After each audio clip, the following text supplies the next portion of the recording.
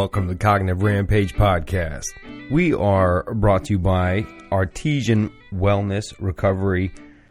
We talked a lot about Artesian Wellness on Monday's podcast with Eric Kimmer, but Artesian Wellness and Recovery programs are based here in Florida. They are not following exactly the Florida model, as Eric referred to it on the podcast on Monday, but they actually use holistic methods in an intensive outpatient setting to help people take back control of their lives.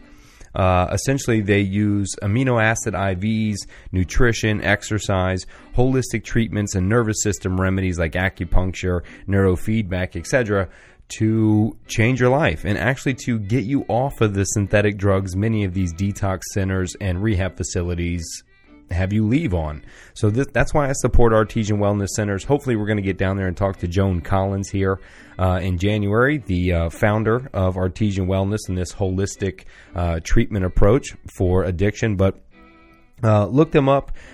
You can find them at, you can give them a direct call at 772-320-1555 or just go to artesianrecovery.com. Definitely check it out if you're in Florida and looking for a place that can really help you, and offer some really customized services that are out of the box and really holistic. They're not just going to shove drugs in your face and lock you down for 30 days. But Eric Kimmer was a guest there Monday on the podcast. We talked a lot about it, but I support Artesian Wellness, and if you're looking for a place, go there. All types of different services and approaches. They really customize it to the individual, and they're a step to change. They really are. Artesian Wellness is a step away from the Florida model and a place and recovery wellness centers that are pushing for change. They're a step in the right direction, in my opinion. But again, go to artesianrecovery.com. That's Artesian, ARTESIAN,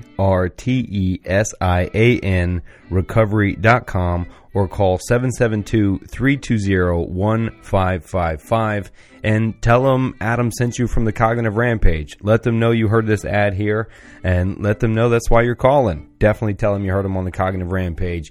And let's really try to help the Artesian Wellness Centers really take over how we treat people dealing with addiction. We are also sponsored on this podcast by Counseling and Psychological Services of Central Florida.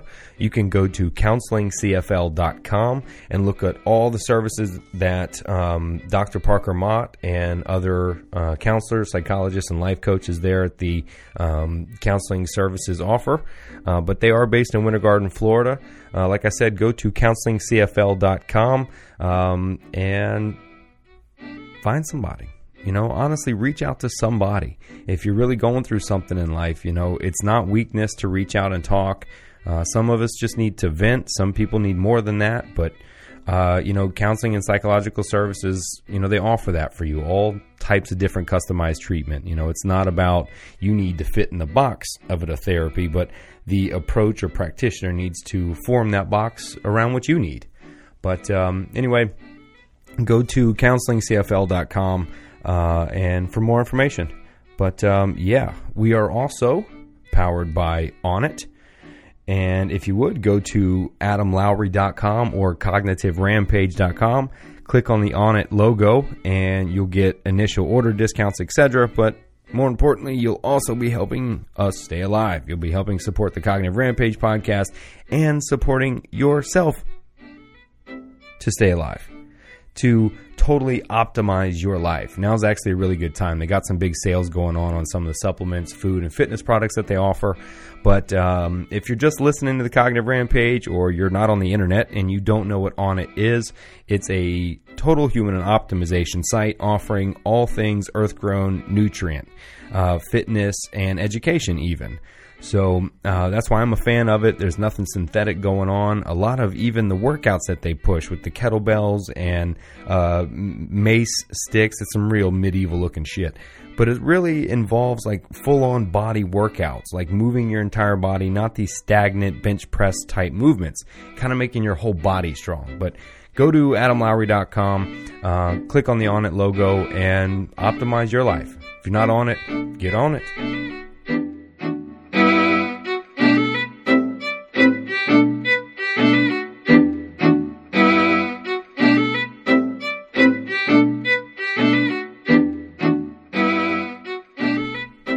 My guest on the Cognitive Rampage podcast is Dr. Parker Mott, who I refer to as the backcountry psychologist. But no, he's my friend. I love talking to him. He was the very first guest on the Cognitive Rampage podcast. This is now his third appearance. And I always love it when he comes on the show. We really get into some mental debauchery.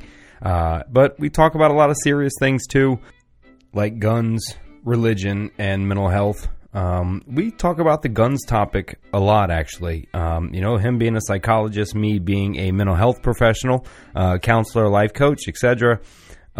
We really want to discuss what mental health and guns really means. And we kind of went in depth about that issue for a while. But I hope you enjoy. It's always fun chatting with my friend, Dr. Parker Mott.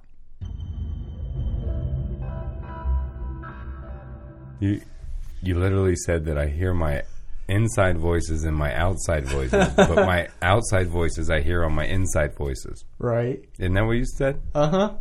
Okay. It's kind of like I didn't take my Seroquel today.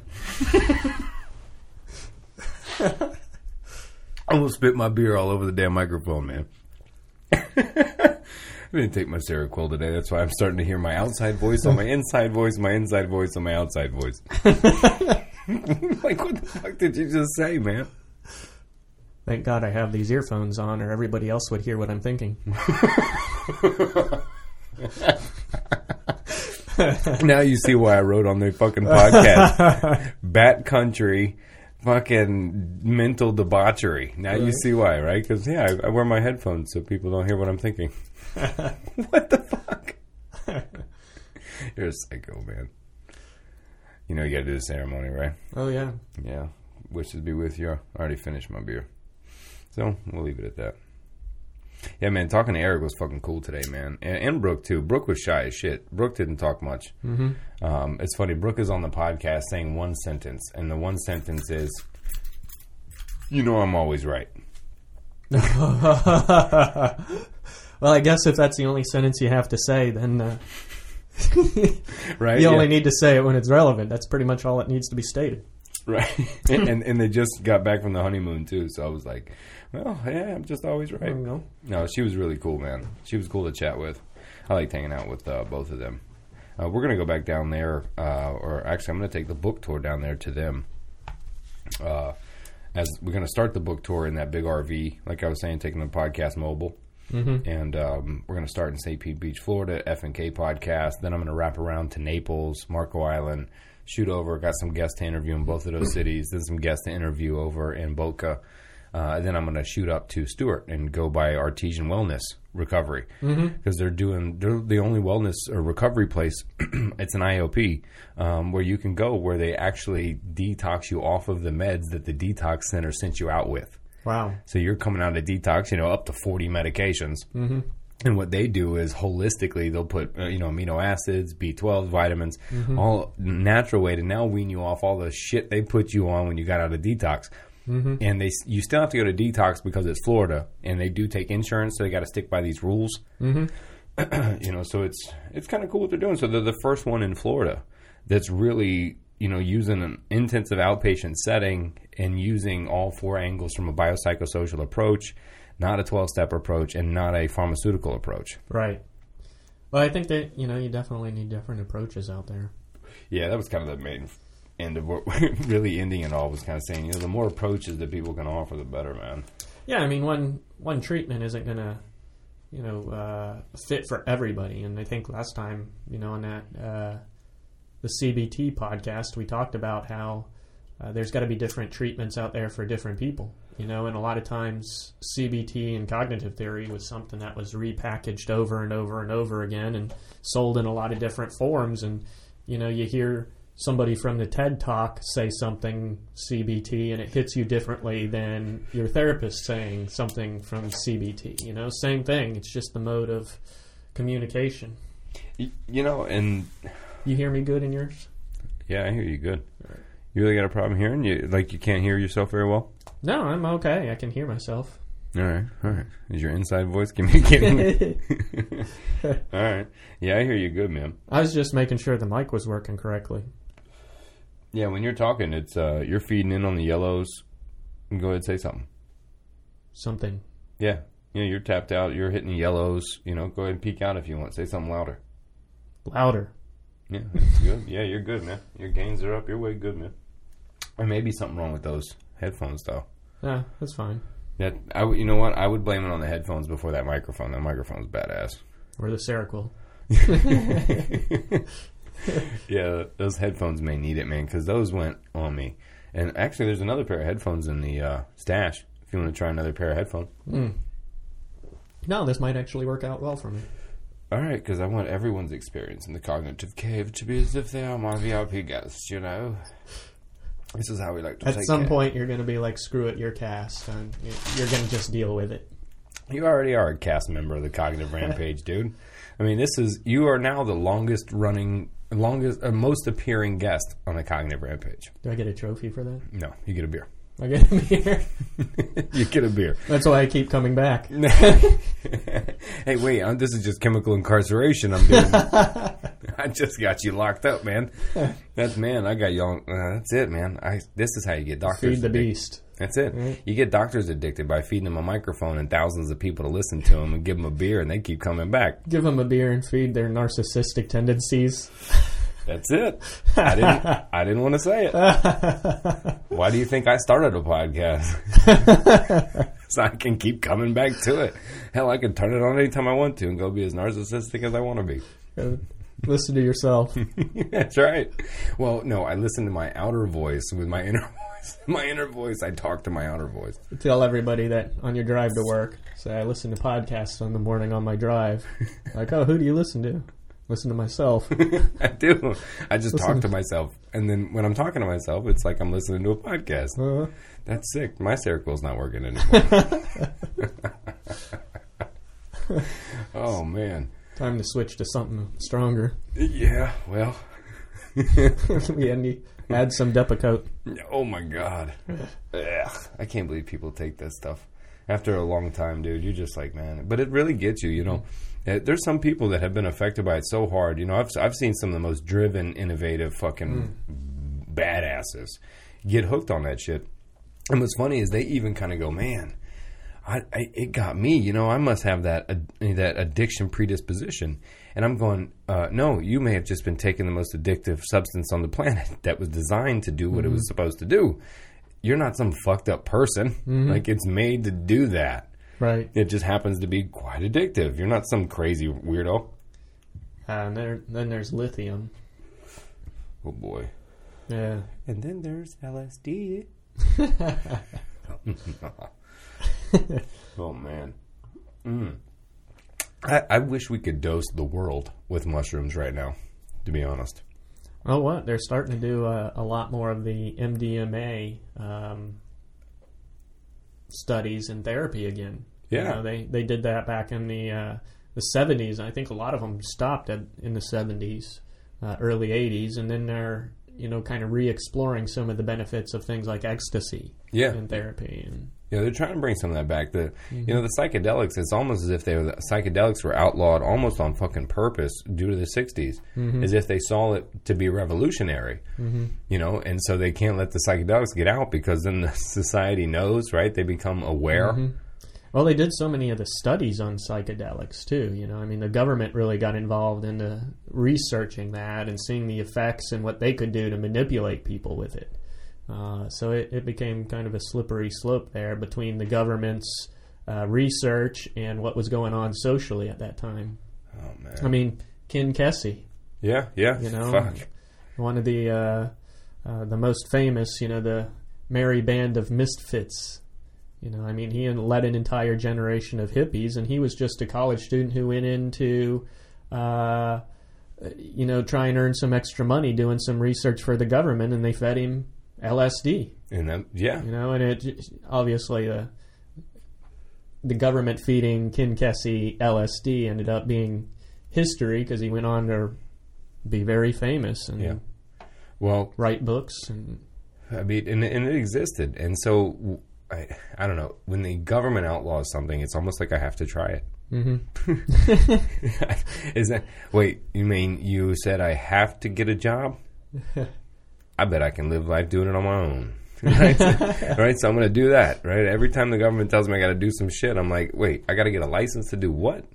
Yeah. Bet I don't, motherfucker. That's that rebel tendency of yours, right? Is it, man? Is it the rebel? Is it the Gemini? Is it the psycho? Is it the Seroquel? Yeah, I talked to somebody about that. Why do you think you've been on the show so many times, Doc? 3 times. Right. You have 3 appearances on the Cognitive Rampage show. Maybe this is my counter-transference. It is. This is when I get to be the patient. Something unconscious going on here. But I mean, seriously though, if you're spending enough time on social media and you look around long enough, dude, between the Muslims, religion, guns, and all the other fucking stuff that you can see in one thumb fucking swipe, is enough to drive you nuts, man. It is, and it's enough to make people angry. Would you say Which that? is more detrimental to, I think, society is the anger that's going on, because anytime you focus on anger, it narrows your focus. It narrows your vision. It's like you're like a horse with blinders on. You just see kind of what's right in front of you, and you miss really the bigger situation and more, what's the truth, reality. Yeah. So anger always narrows your focus. Yeah. Well, the country seems fucking pissed. Like, I mean, now you got what are those guys that threw a pipe bomb into a mosque over in California, San Francisco, or something? Mm-hmm. And there are people in that mosque, man, and that's part of that anger, that's coming out. And even that military guy, I loved what he did. He was hit by a bomb or an IED or something, mm-hmm. and he put it up there. He goes, "Yeah, I was blown up by a Muslim, but I was also the guy who flew the helicopter to safety was a Muslim. The doctor who performed the surgery was a Muslim." Mm-hmm. He's like, so how can you generalize? You know what I mean? Mm-hmm. But you're right, that anger, I mean, we seem to be a really angry country, and it's misplaced, I think. It is, and I think it's based on, the lack of knowledge about Islam, and in the culture and different cultures. And, in some points, people don't care enough to learn. But number 2, they just see what they see on the internet, and sure. contributes to anger, and then they make pretty narrow generalizations on things. Yeah, I got to be honest. I spent 5 minutes wasting my life flipping through those ISIS threat videos. That's mm-hmm. a bad thing to do, by the way. Yeah. But you imagine when you do that, and somebody not trying to be insightful or sees the whole picture. Even myself, knowing that I can kind of look beyond a video or 2 into that, and I'm like, bring it on, motherfucker. Mm-hmm. It's hard for me not to be like, you know what? All right, bitch. And then you start mm-hmm. thinking that way. And so when you can apply that to someone that maybe does lack the insight or education or knowledge. I mean, we have to pull ourselves out of it sometimes watching those things. So I do. Imagine, the average American that's going to be watching those things. And I do, brother. Even now I watch it, and it's hard mm-hmm. for me not to go, you know what? These maybe they're right. Well, you either kind of go, yeah, we are fucking nuts, mm-hmm. and then you kind of go, but you're just as nuts because you're doing the same thing, right? Mm-hmm. And so you kind of look at that and you go, well, what's better? People that say they're going to murder me forever, or one that's secretly doing mm-hmm. it by destroying our whole fucking population slowly? I'm going to take my chances with what I got here. But even then, when's the last time a terrorist killed someone over here? Mm-hmm. I think Tylenol killed more people and peanuts killed more people collaboratively mm-hmm. over the last collectively. Right. I mean, over the last 10 years. I think we have to be careful with generalizing that Islam is just a dangerous, evil religion that's full of hate. If all Muslims wanted to kill Americans, then there's millions of Muslims out there. We'd probably all be dead. Yeah. So. Well, don't say that shit in the South, bro. You say that in the South. You let somebody in Ocoee, Popka hear that, right? They're going to be out there. Let me tell you. It was funny. We were joking around the other day. And all right, Doc, this is therapy. You tell me if I'm crazy. All right. And Bill Burr, actually, who I think is one of the top comedians of all time. I was actually doing my top 5 list comedians of all time last night. And Bill Burr jokes about this, about rednecks and war. Mm-hmm. They're just who you want, So I'm not going to rip off his bit too much, but I seriously contemplated. I was like, What if you just said, you know what I don't like about the Middle East, even when they backstarted, is that we did it to begin with. Mm-hmm. But if you're going to do it, you know. But obviously they want to procrastinate war because the longer we're at war, more money they make. I get all that. Mm-hmm. They really don't want the war to end anyway, you know, which is part of why they did it the way they did it. But what if you put a call out and you just lined up a bunch of boats to transfer people however you could? Maybe it's airplanes, I don't know. And you say, listen, I know you're all on death row. Maybe wrongly convicted, maybe not. And anyone out there in America that just needs a ride, show up with your own artillery. Hell, the whole South themselves would show up with more weaponry than the fucking 1st Brigade. Mm-hmm. You know, the South Florida itself's got more weapons than fucking Fort Bragg. Mm-hmm. At Florida itself. So you say, look, it's a free ride there. You and all on, you know, death row. It's a free ride. You know, if you go there and you just happen not to come back to the ship, we're not looking for you. You know what I mean? Just do what you want to do. You know what I mean? And so all of you angry fucking people on Facebook that are posting all this mean shit, all right, here's your chance. Mm-hmm. See how many people really come to the boat. And you know what? I was messing around last night. And I said, let me even take it a step further. Whatever your salary is, we'll double that. And we'll make sure that we're paying everything you got to pay while you're gone. Mm-hmm. And when you come back, we'll just hand you that cash and salary that you missed. Right. How many people do you think will really go to the boat? It's a good question. You know what I mean? How many people would really go, yeah? Or how many people will stay safely behind their iPhone on Facebook, posting their rebel flag? You know what I mean? Right. You know, seriously. You know, and the truth is that, like, peanuts and Tylenol, these things added up together have killed more people than some guy with a beard over here. And no one's outlawing that. Mm-hmm. You know, no one's outlawing fucking Tylenol and peanut butter and shit. No one's doing that. No one's outlawing cars. Mm-hmm. Cars are fucking killing more people than anybody with a beard over here.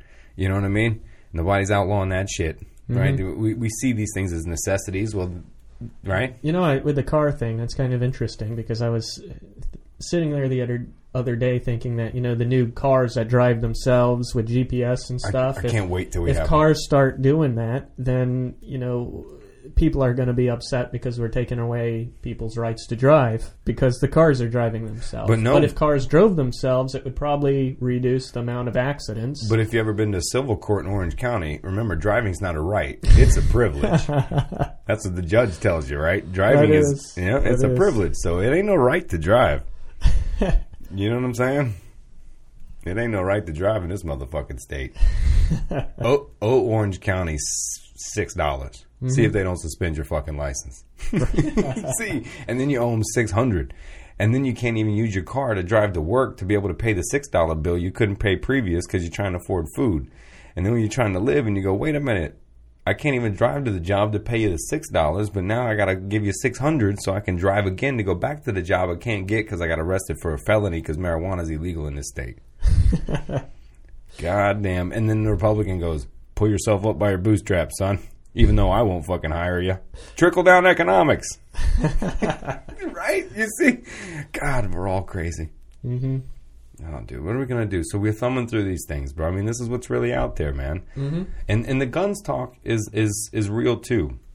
And look, we're both in the mental health field, right? But let's seriously talk about it. I do believe there's a mental health issue for sure. I also believe there's a broken, corrupt system of a weird society that creates people to think oddly and makes depression and anxiety more prevalent, right? This fake social construct of a society, right? But, you know, the guns are here. They exist. Is it the mental health? You know, I'll ask you, is it the mental health issue really that's driving the idea? Or is it the gun themselves? Or is it the guns themselves? You know, what's the real deal in your opinion? Obviously, no one has a real answer, but I mean, where are you at with this? Well, it's hard to say because I think mental health stretches a whole field in terms of kind of severity, you know. And I think when you look at mental health and guns, you know, I think there's been a real failure in terms of any sort of documenting or you know, the background checks, things like that, because they don't really check mental health things, you know, unless something is really significant or serious that comes up or the law got involved to where it comes through a background check. But mental health records are some of the most protected records in terms of confidentiality. I'm glad dude. All right, go finish. Sorry, dude. Go ahead. So then you get into the whole discussion about privacy, what constitutes being mentally ill enough that your amendment in rights are taken away. And who has that authority? Is it a doctor? Is it a group? Is it a panel? Is there criteria? And if there is criteria, is it accurate criteria? So there's a lot more questions than just making it simple and saying, there's nothing on a background check that said this person was mentally ill. Once you get into the ins and outs of it. Well, come on, let me quote every neighbor of every serial killer they've ever interviewed. Mm-hmm. He seemed like a normal guy. Mm-hmm. Right? That's what you hear. He seemed like a normal guy. Mm-hmm. And because it is the psycho that you don't see. Mm-hmm. So the truth is, depression and some of these things. No, I say the truth is. Let me stop. Possibly, we see the things, allegedly, we see the things like depression and anxiety as when we say mental health, just like you said, there's different ideas and areas and severities. Mm-hmm. And so one may see that, all right, so depression caused this guy to shoot up the room or whatever. I mean, was it? Was it something else other than depression? Was it, so like you said, the varying levels of it. Was it, they find that... was it the psychotic dude who, you don't see anyway, who's the Jeffrey Dahmer normal dude, who's just a normal guy. Yeah. Right? He doesn't have depression, anxiety. He's just a fucking psycho. Or the person that's, who suffers from schizophrenia. Right. And technically, aren't they the most docile, really? Because a lot of schizophrenics are not violent. I think there is that misperception out there, and research shows that most schizophrenic people are... usually very peaceful. They don't, I think there's a fear that's kind of driving that idea behind that. But I think people, bipolar disorder, sometimes there's symptoms of that where the person becomes more violent. No, I've heard the most dangerous diagnosis. I've heard from a few professionals that, the psychologists like yourself, psychiatrists too. I don't know, different opinions, but I've heard that the most dangerous diagnosis is a bipolar diagnosis in a manic phase with psychotic features. I'd say that's a difficult situation. Yeah. Yeah. I mean, I hear they say that's the most dangerous. Yeah. More dangerous than a schizophrenic. Because obviously schizophrenia has the psychotic features. Everybody's different, but that is something that I think going to work with those people, that violence is something that you would have to watch out for with somebody in that state. Sure. Sure. I mean, so. It hits me because what you're saying, we talk about mental health and background checks for guns. And like I was saying, it becomes subjective, right? Mm-hmm. It becomes this, what's the notion of normal? Mm-hmm. And, diagnosis can change between doctors. Even in the medical field, you go for a second opinion if you don't like the first diagnosis. So who becomes the authority? Exactly. And with in terms of diagnosis, who makes that? Who's qualified to make that? What are the protections? Because there's a lot of people out there who have the right to own guns that went through things that might cross that line when it doesn't need to be crossed. Or the innocent guy or girl. 17-year-old kid who had some suicidal thoughts because his girlfriend broke up with him. Is that substantial enough to take somebody's rights away for how long? Right, when they're 45 and have a family. Yeah. Mm-hmm. Right. Is it for life? Is it for a number of years? Does there have to be another evaluation involved? If so, where at? Who's going to do that one? And the truth is, could you truly get all the guns?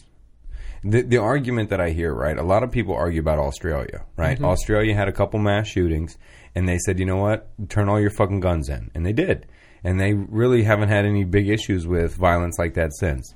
Now, the argument then becomes, sure, they did it, but the population difference, between Australia and America is vastly different. You're talking 350 million here if you count illegals. Oh, yeah, and I think the culture is different, and there's multiple melting pots of culture within America as well that you have to deal with differently or might react to that specific request differently. Well, at least Australia has admitted what they did to the Aborigines. America, for the most part, has avoided what they have done to the indigenous people here in the United States. So even Australia had to admit some awareness first, before they can even start to make some changes within its societal constructs. Mm-hmm. And so we got a much larger population here. And look, guns are fucking ridiculous around this bitch.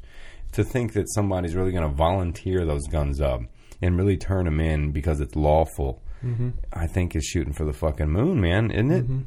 Well, obviously right now it's not lawful because we still have the rights and the amendments and stuff saying that now people we argue. do have that. So to take that away would be pretty difficult, and then implement it would be pretty difficult just in terms of logistics, I believe. But I think then you're having to force something upon a culture that in different cultures within America, different belief systems, ideas of weapons, on an entire country. And and honestly, maybe an entire country, but I would honestly say really regions. The South is going to be a tough spot, mm-hmm. And look, the argument comes from the other side, really, isn't necessarily mental health background checks increased, but a lot of a certain group of people also calls for the removal of guns, making them illegal. England did the same thing. Hell, the cops don't even carry firearms. Mm-hmm. Australia repealed their guns and brought them back, right? I mean, it seems like, we could just follow suit and we just scale, whatever design they did it. Mm-hmm. Australia did it, Britain did it, whatever. We just scale it. Do we just say, no, America's different people? Mm-hmm. That wouldn't happen. We were kind of raised in the gun, right? The peacemaker of Wyatt Earp mm-hmm. is a symbol, of kind of culture, the muskets, right? That's kind of even the Western rifle. Well, I think the biggest question involved is, and with all questions, it's what is the main goal of the behavior? Mm. What is the goal you want to achieve? And what are the means into behavior to get there? See, I think people would argue, isn't it just the freedom? Just to be able to choose it if I wanted to? Sure. I think everybody has a different, reason, and they're free to have the reason and opinion. But I think if society wants to say, okay, what is the goal? Is the goal to not have shootings and violence anymore in America? Possibly. Okay, let's say that's what the goal is. Well, is the means going to get to the goal? Is this the path that has to be taken in order to have the results desired? So I think it's just a bigger fundamental question. It's one that we face every day in our lives. If I have a goal in my life, am I doing what I need to do to get to that goal? And how many times is there one answer to that? Isn't the goal to get rid of guns is to stop murders and violence? Okay, make that the goal. Well, is that the best way of doing that? And I'm not here to say one way or another, but I think it's just a question of you bringing up that question. Is that going to solve the problem 100%? Or are we going to have to do multiple things? Are we going to or is this even just the wrong answer completely? All right. Are we going to do knife recalls next? Mm-hmm. I don't know. I know it sounds like awfulizing in a Republican argument, hardcore. What's next? And for some people, though, it is just the freedom to be able to choose to do that, right, and to outlaw that. And then a lot of people argue the Second Amendment, mm-hmm. the right to bear arms, etc. And still, even that amendment, some people tie it to the idea that it was a different time then, mm-hmm. it was different notions. I've heard people even tie it to, look, it was the idea that you had the right to bear arms to overthrow your government, just in case your government got too strong. Mm-hmm. Right? I've heard that argument, really. I've also heard the argument that it was so that it was a controlled local militia mm-hmm. that had the right to bear arms, right? But we don't have these local militias anymore, right? Mm-hmm. And so that these are outdated ideas or outdated notions. But when does it become subjective also that notions of foundations of a society become outdated? You know what I mean? So if we can choose to say that, no, that one's really outdated because the times we live in, mm-hmm. That becomes too subjective for me. I think you have to look at the question is whether it's practical or not.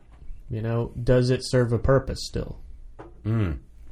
Many would argue it would because, I would argue that, look, I don't think the Second Amendment, the right to bear arms, was made so I had the right to bear arms to shoot a bitch crawling in my window. Mm-hmm.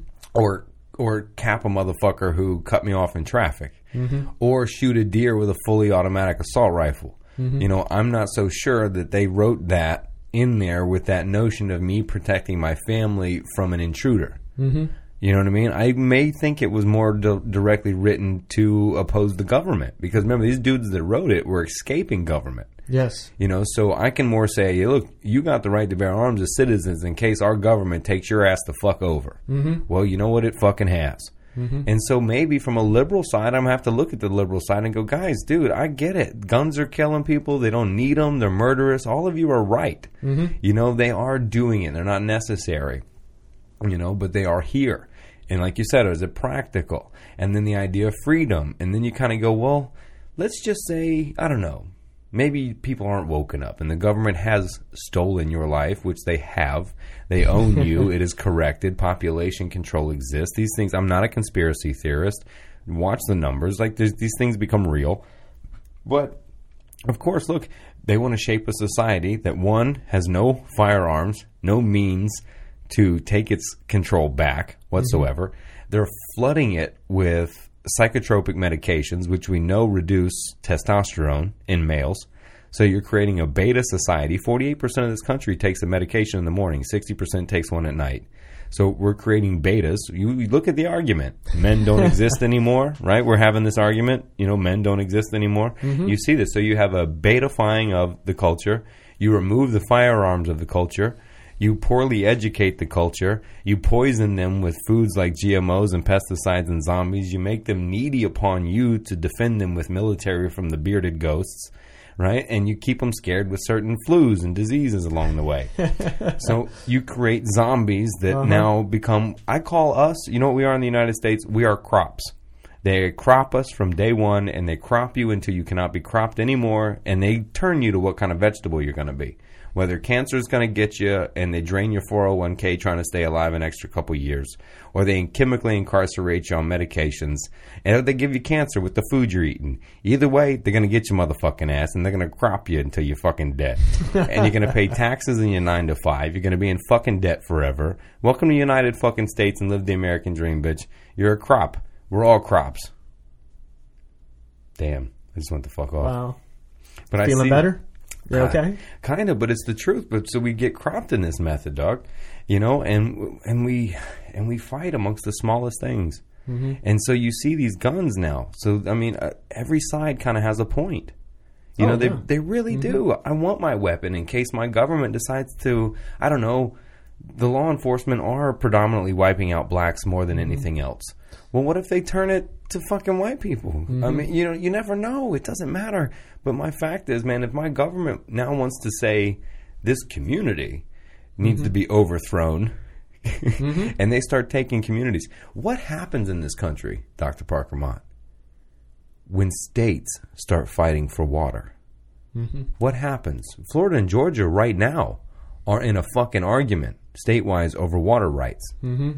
What happens? California, historically. Sure, and they have water that can be given to them, but they're not piping it into them. Government's holding it out, and corporations. But what happens? People are focused on these bearded demon guys. What happens, my friend, when these invisible borders that don't exist, that create states, that aren't even there? It's just stuff, right? We even have our own flags, dog. That's scary. Our states even have our own flags. What happens when two states start fighting for aquifer and water, and clean water? How far are we from the Middle East to being multiple tribes again over here, scrapping for fucking what state you exist in?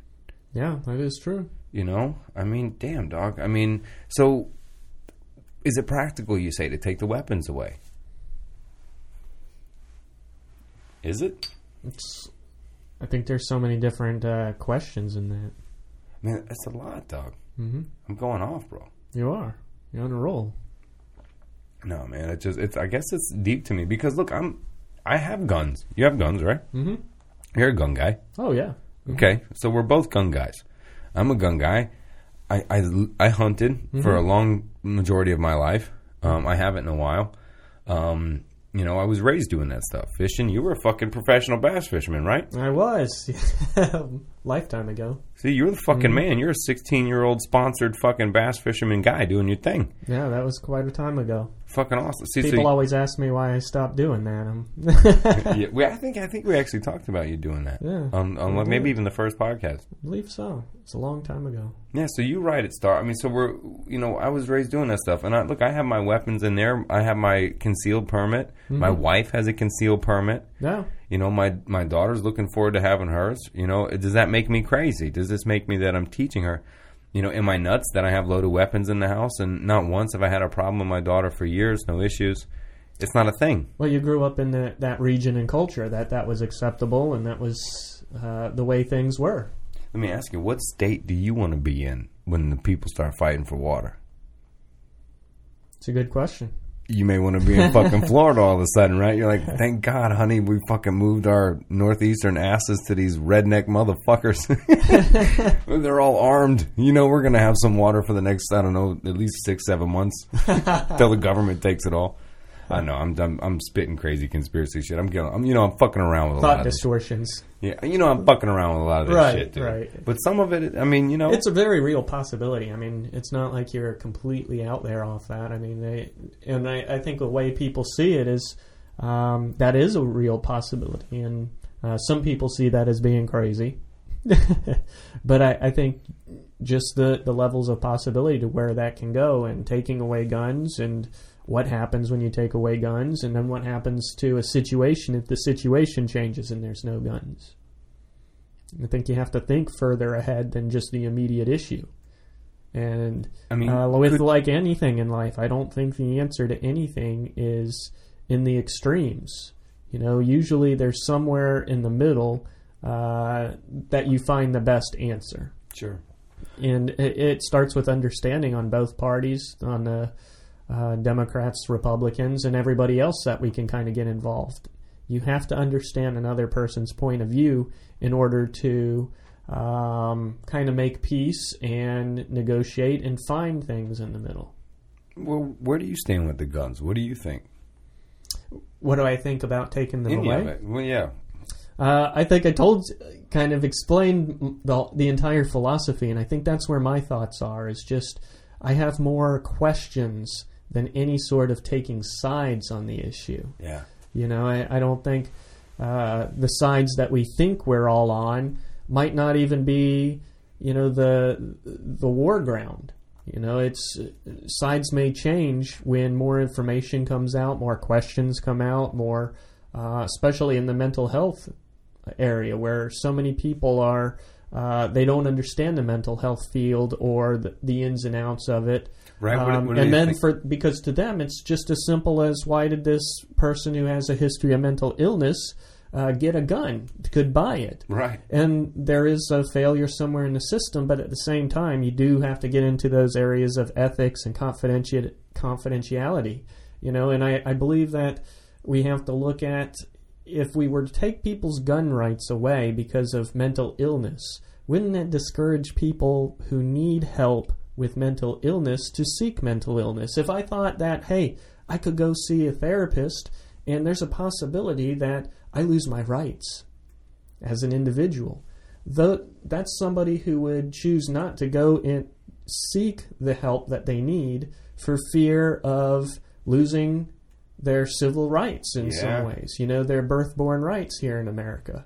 So I think it could discourage the mental health field and the people who need mental health more than anything from getting it. And we can't punish somebody for being mentally ill. I'm saying mentally ill, but, depression, you can throw a lot of things in there. Struggling with psychological difficulties in life, from seeking the help that they need and would benefit from. That's a big deal. People don't think about it. Who's going to say, yeah? Who's going to be quick to volunteer that I'm going through depression, knowing that this may be marked on my permanent record, and I may have to now give up the weapons that I own? Mm-hmm. So what are you going to do when somebody... It don't matter. Get that beer out of there, brother.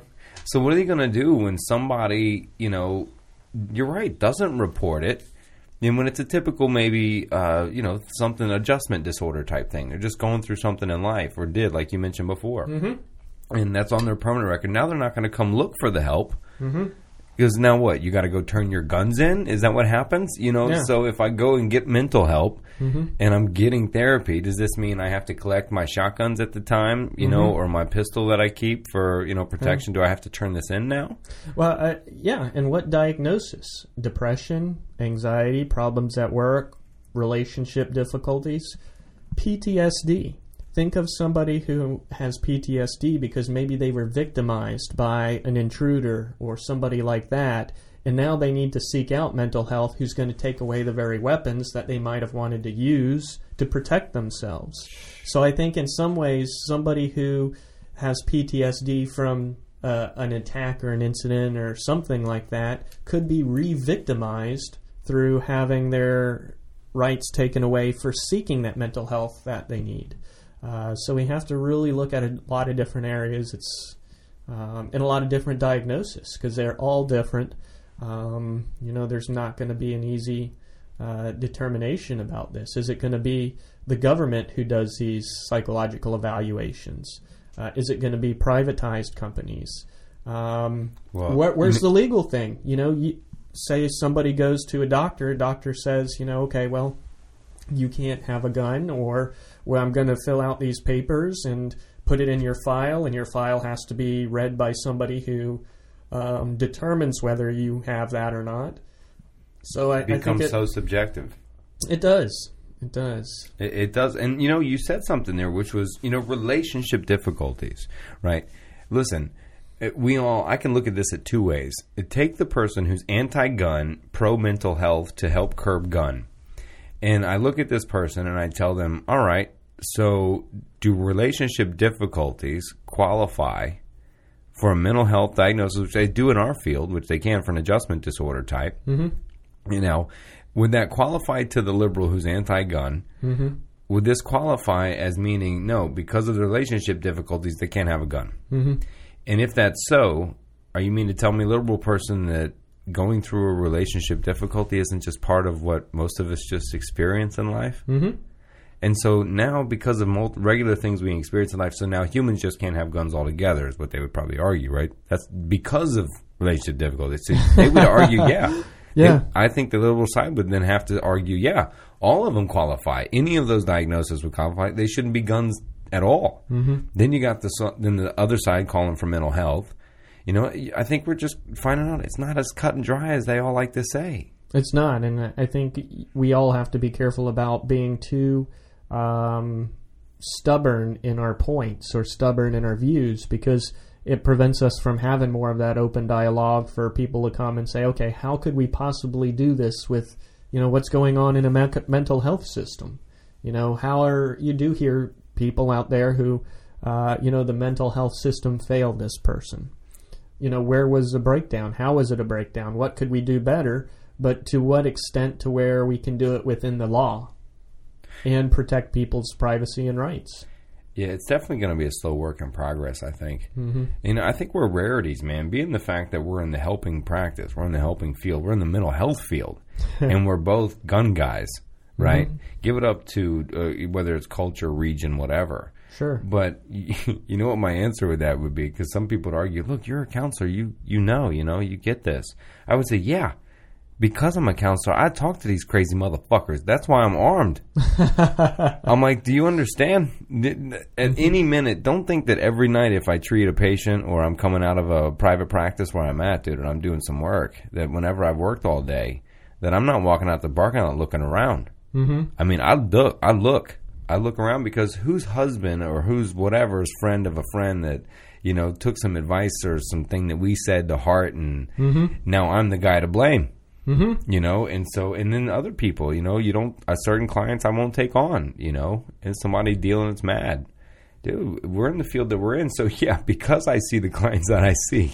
We do work in a field where, not all mentally ill people are like this by any means, but, are struggling with psychological issues. But I think in some ways the threat is higher for us because we work with people who are more extreme sometimes. So at the same time, right, shouldn't we be also like, fuck yeah, no one should have guns. Mm-hmm. We talk to people, there's a lot of people that should not have weapons. Sure. You know, so I do that too. So that's where I get caught in the middle. It's where I'm like, where is that subjective line? Where does that notion get drawn to where you're okay to have a weapon and you're not? Yeah. You know, because look, I don't think it can be diagnosis driven.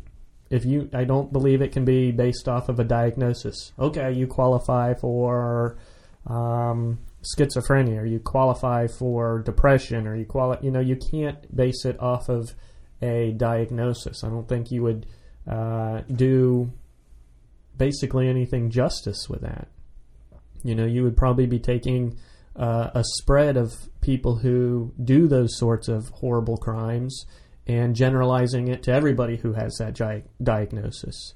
You can't accurately predict violence. There's not a test out there to predict violent behavior. There's not even a test for depression.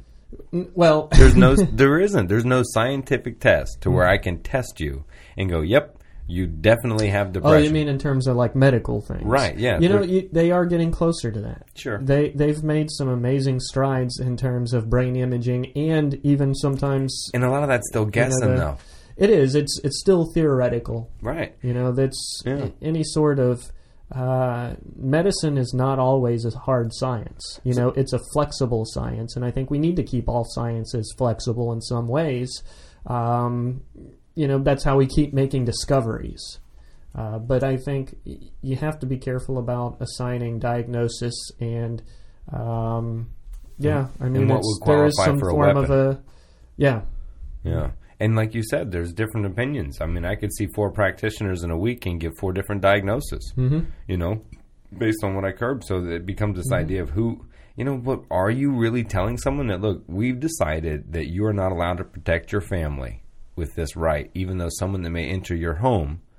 Now, look, I'll pull out the statistic that everyone that's anti-gun is going to scream at this fucking podcast with. If you own a gun, more than likely you're going to shoot yourself or be shot with your weapon than you will shoot the person. This is the research you see. Okay, I don't know the fucking background on that truth or that research. Is it a double-blind placebo? I don't know. Peer-reviewed article. Right, because how do you do a double-blind placebo on that test? Because somebody got murdered, right? Somebody came in and, he didn't really have a gun, but he did, so... Yeah. So, I mean... I don't know. Do you offer more training? Do you... Well, I think it would be punishing people who didn't do anything wrong either. I think there's more people in this country that didn't do anything wrong with guns than there are that did, and we're going to punish the greater population of the gun population, the gun owner population, and I think that's not fair either. The majority suffers because of the few. You said an interesting point there that, mental health isn't wrong, right? It's not something you do, technically, right? Mm-hmm. It's something you're experiencing. It's not a crime. Right, you're experiencing. It's not illegal to be mentally ill. Right, it's not. So, thank God for us. Thank you. That's why we can do podcasts. Be locked up, right? Yeah. Oh, dude. Oh, man. Oh. Yeah. I see the pause for a moment. My wife even tells me, she's like, look, you have to be with me. So you have to remind yourself, you have to psychoanalyze yourself constantly to stay okay. And I'm like, yeah, you're right. It's your medication. It's self-psychoanalysis, man. But you say that, when you say that mental health isn't wrong. And I think that links back to the first thing that you said, which was if qualifying or for some subjective notion of right now of mental health diagnosis, because it's not a scientific diagnosis to where medically we can test you, we can see it, there it is, we know it. These mental health diagnoses become subjective. And so if somebody then is reliant upon a subjective idea, and hey, if I do diagnose you, I get paid because I get to treat you now too. Yeah. So now there's financial incentive to diagnose you, right? So a lot of it is in your favor. The DSM-5 has been rewritten to include more people to be diagnosed. Well, I mean, you're perfect, and you talk about all this all the time, is the disease model of addiction. It's a model of addiction. That's and right. You've talked about how it's right and wrong, how there's parts of it that you strongly disagree with. Yeah. And I think that's the other way of, looking at the diagnosis is that there's so many different models out there too. Yeah. Well, when you say that mental health isn't wrong, again, because it's going to make people not go get help. Every psychological theory out there has 3 parts. It has Basically, it describes personality theory. It describes psychopathology, how normal behavior goes wrong. And 3, how to treat it and make it right again. So I think there's a lot of different models out there of how people develop mental illness. And biological model is one of them. A disease model is one of them. Yeah. Environmental. So we have to look at the models that are also used in terms of determining the diagnosis or criteria for taking away someone's weapons. Yeah. And even like back to your original, the practicality that someone then is thus going to volunteer their weapon. Good fucking luck. You know? Especially someone who's deemed mentally ill enough to voluntarily give up a weapon, and who's going to step in there to cause, to take this weapon, and will it escalate violence that otherwise would not have happened if we didn't try and take someone who's mentally ill's weapon. Dude, I think there's a scene out of Tombstone that goes right to that. Remember the Earps? The older brother becomes sheriff. The younger brother follows suit. Wyatt shows up. And then Wild Bill's out there acting all drunk, shooting at the moon. Yep. And he goes, hey, he's breaking the law. He's armed. Give me your gun. We got to disarm him. Yeah. And he disarms him and all hell breaks loose, right? Yep. So what happens? So what are they going to do? Kick your fucking door in to come take your weapons? Is that you, Wyatt? I can hear, is that you, Wyatt? Yeah, right? I can hear people going now that are anti-gun going, yeah, we're going to kick in your door, take your fucking weapons, But, I mean, I don't know, dude. This is... Wait, I feel like you're about to say that everybody who wants to take the weapons can meet and get in a boat and go over there to take the guy's weapons. Like, there you go. You brought it back around to the Middle East again here? I did, right? And look, we're going to take all your weapons and put them on the boat. You can then come to the boat. We're just transporting your weapons, right? They'll all chase the weapons. We can all go, get on the boat, go do our thing. Mm-hmm. And truth is, I don't know. I think we should all just come fucking home. I don't know. Maybe just stop it. There's like is that wrong? There's meet-up groups where you meet Friday nights to go take people's guns. Right? How's it go?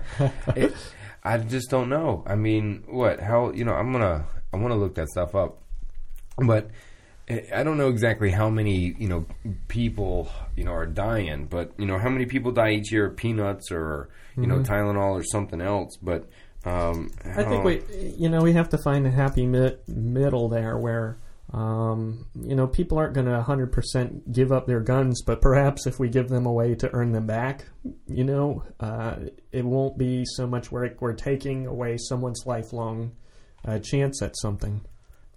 Yeah.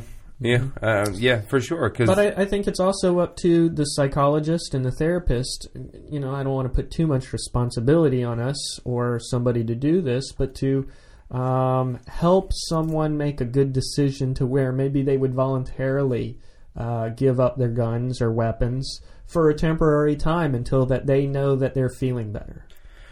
Well, you bring up another point. When you say, a mental health diagnosis, right? There easily could be one of my favorite diagnoses I love to use, which is adjustment disorder, because it's one of the weakest ones on there. Because if I got to diagnose somebody, I'm diagnosing them at the least, if it calls for it, right? Sure, we have 3 or 4 adjustment disorders a day. Right. That's true. Yeah. Right? And so, look, if the mental health obviously could be definitely adjustment disorder. It could be divorce. It could be loss of a loved one, loss of job, etc., which can cause a mental health issue. And then, so like you said before, does this mental health experience then qualify them from owning a gun 10 years from now? Okay, so maybe they got to take tests, maybe they pass, whatever. But let me link it to something else, man, is the idea that as if maybe the mental health thing affected them at one point in their life. Does this disqualify them for future? Well, does one felony or one misdemeanor then of arrest, gun-related violence, drugs, whatever, any arrest, does this one-time offense in their life, it may be an adjustment disorder type moment, why does this one arrest then affect them for life like it does, right? You got to check the box on the application. Do we add another box?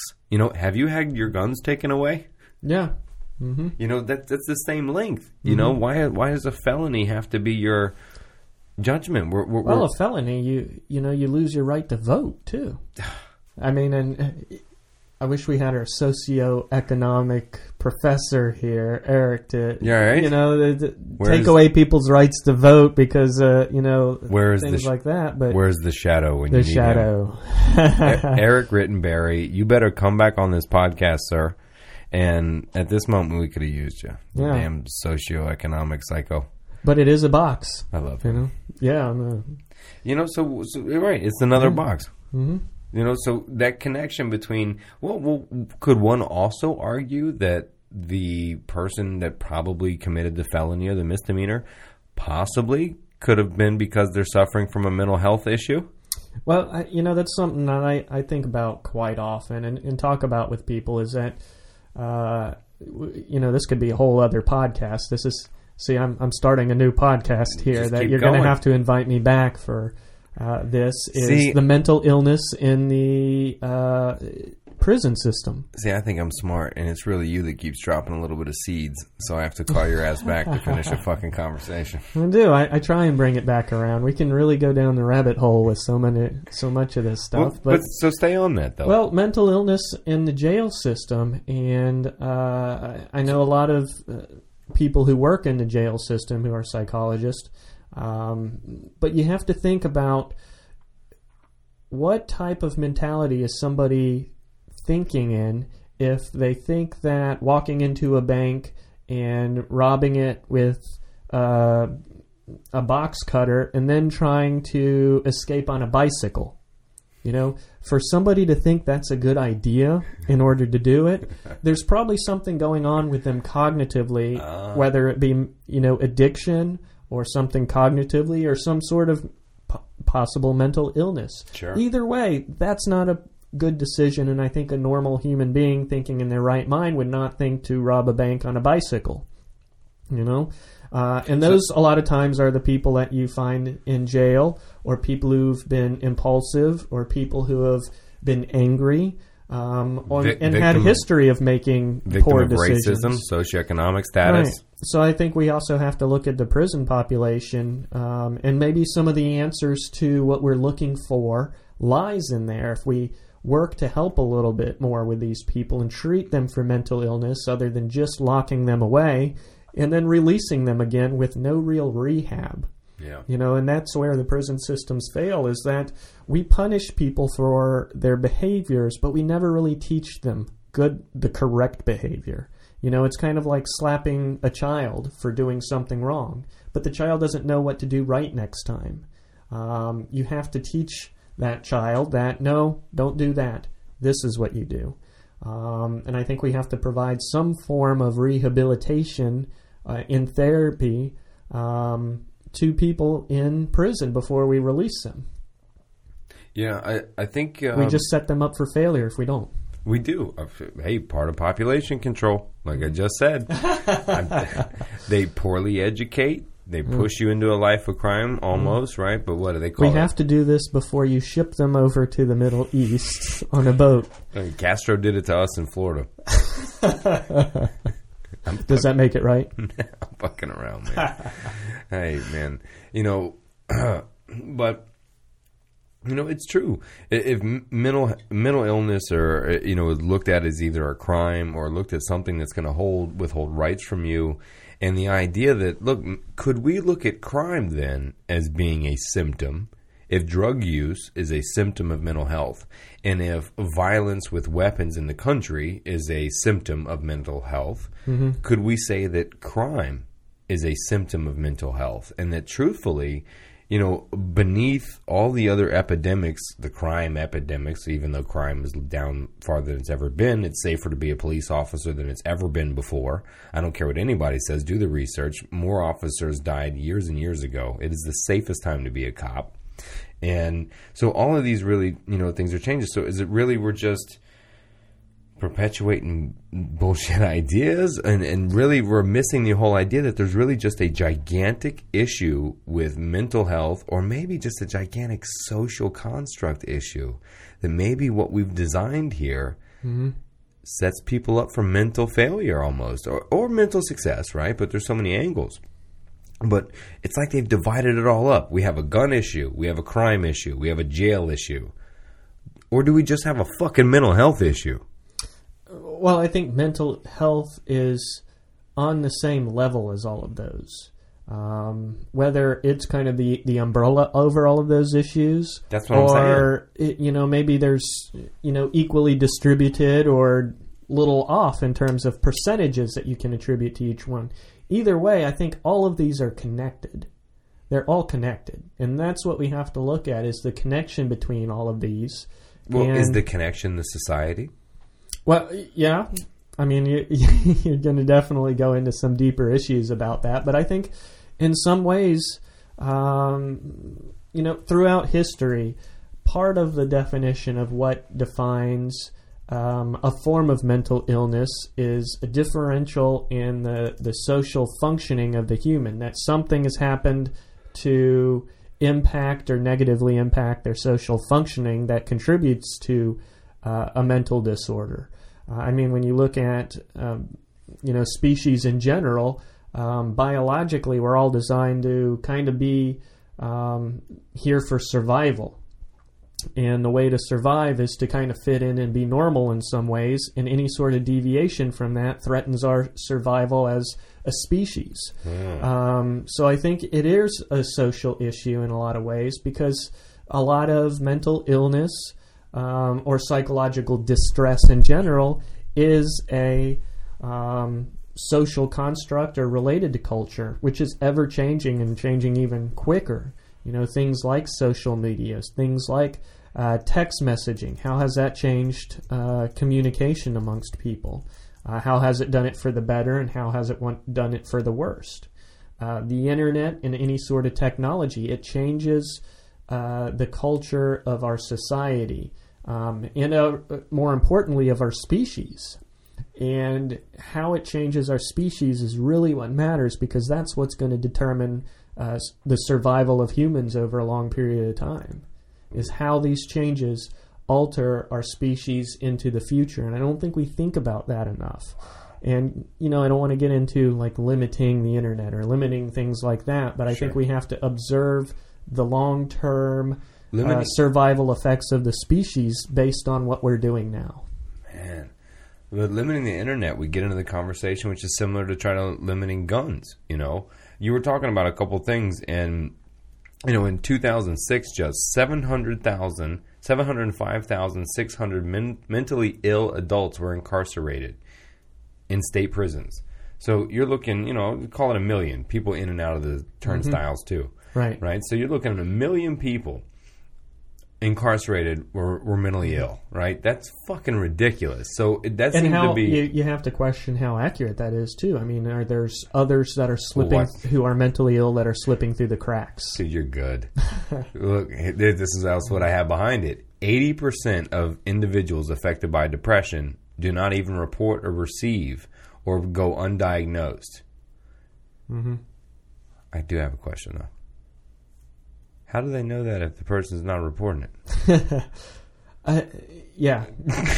I'm just saying. It is. How do they know 80% individual? If it's not reported, how do they know that 80% of people aren't reporting if they know they're not reporting it? We need people like you in this society to point out that fact. I'm just going to want to know that, though. Right? Because there's a stat even about like rape victims, right? And 80% of rapes go unreported. Right. How the fuck do you know that? Well, I think part of it is from probably not at, they can still do a peer-related... There's some algorithm. Yeah, they can do that and find effect sizes and parts of research that are... It's fancy research stuff. Yeah. They can figure some of it out to a relatively accurate percentage or portion, but even then, usually if you read the discussion, obviously there's a caution taken when you have to report something like that. But it's pretty amazing what we can do with like statistics and research, and not all statistics are just made up. You have to be careful of the who's doing the statistics. If it's you and me today, we've joked about peer-related, peer-reviewed journals and things like that, and even a lot of that's taken scrutiny now, because peer-reviewed necessarily don't mean what it fucking used to mean. Because I got enough money. You know who's peer-reviewed is motherfucking Thomas Jefferson. Benjamin Franklin, that's a peer review. I can give enough of Benjamin Franklin to my peers, and they're going to review it how I need them to. Mm-hmm. And a lot of these gigantic corporations, pharmaceutical companies included, take advantage of these universities. And they find these wise guys, and they find these researchers, and you pay enough money, motherfucker, I can get research to tell you whatever I wanted to. You know, this is why I am excited about the universities, because I think if there's any going to be real strides in the medical community and maybe even in the mental health community, it's going to come from the education. It's going to come from places like universities, who you have young students, young kids, people who have kind of these ideas of changing the world, and to go into school and actually do the research where they're not influenced by the outer, influences, but they're motivated through their own intrinsic motivation to want to solve the, mysteries of the world, to want to fix medical issues, to want to treat people who have mental illness, or even solving the issue of cancer. There's students out there who are passionate about really healing cancer. Well, and I think you're going to get that in the university system versus ABC pharmaceutical company. Funny you mentioned that, man. There was a group that we were talking about called the SSDP, and it's Students for Sensible Drug Policy. And they were at the drug convention up in D.C., this Drug Policy Alliance convention in Washington, D.C. Glenn Marshall was just there. Big convention. Everybody was there. It's funny. Everybody was there except the biggest representatives in treatment. Betty Ford didn't show up, and Hazelton didn't even show up at the Drug Policy Alliance. Didn't even come. But this SSDP, right, it's called Students for Sensible Drug Policy. These are the soon-to-be doctors, psychologists, physicians, psychiatrists, right, of multiple universities. They have chapters all across the country. And they're bringing sensible discussion about drugs and policy like you're talking about, bringing that from the university. So I'm going to curb a topic for us, I talked to a couple friends about free college and free education, mm-hmm. and paying athletes, etc. Mm-hmm. Kind of this whole idea of free education. And I've quickly seen people that when they talk about free education respond with this notion of, oh, fuck no, college shouldn't be free, right? And then I got to respond and go, you still got to make the grades, right? Mm-hmm. You still got to earn your degree. You don't just get to go because it's paid for. You have to do the work. Mm-hmm. And to quote Bob Marley, if education is the key, why isn't it free?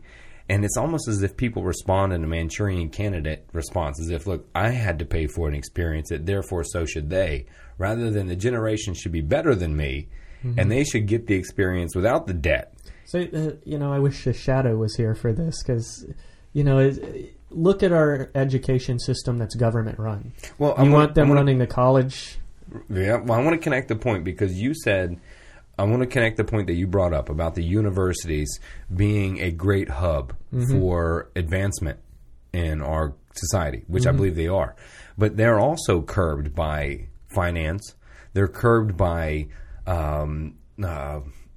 grants and who gives out that money, right? And who finances it. So but look at it this way. Since we're here in Central Florida, think about what it would mean for UCF if they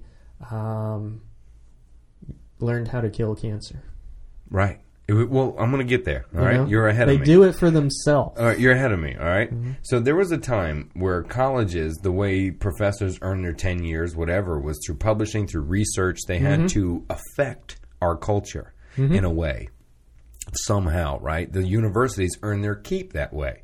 So when we talk about free college, and then colleges go, whoa, we got to pay people. This is expensive. We got to pay, people.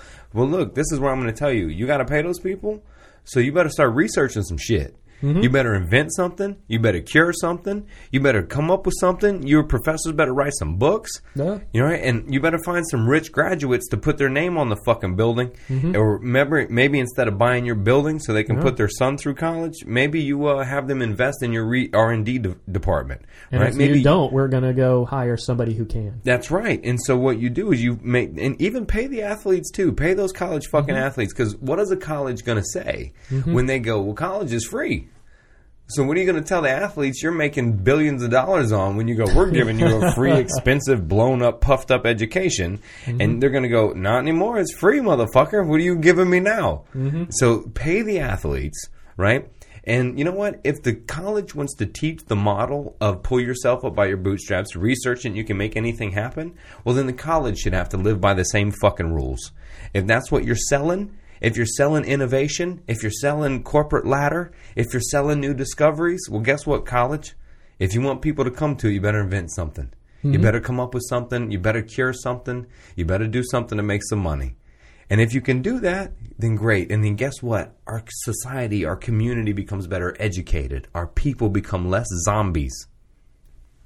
I mean, that's... So, like you said, I'm speaking to your point that if the colleges are allowed to flourish how they are, without major corporate influence, I also think you would get much less of a liberal college. Mm-hmm. I think the college becomes a liberal haven because of the financial influence from the corrupt side of the colleges too.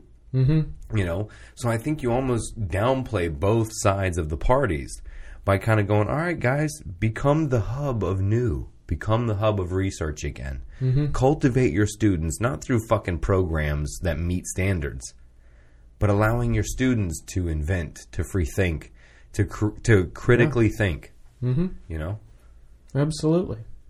Fucking lost my shit there for a minute. But I believe that, dude. Mm-hmm. You know? But how many people are reacting to that free education side, right? They say no. And I don't really agree with it. You know, I don't agree that the colleges should be free. All right. I don't.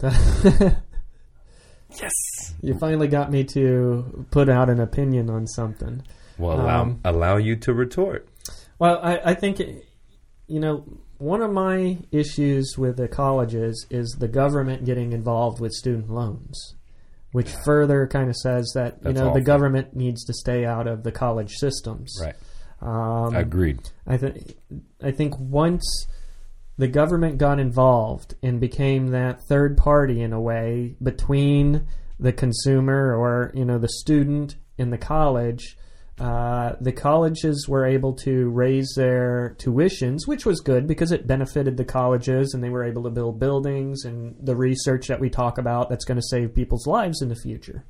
But at the same time, I think colleges probably took a little bit of an advantage of that because they saw an unlimited pool of money from the Department of Education and says, okay, well, you know, we'll throw some student forgiveness programs out here and we'll bill the government large portions of money for us to get paid for the students' education, and then the student has to pay back the government in terms of the student loans.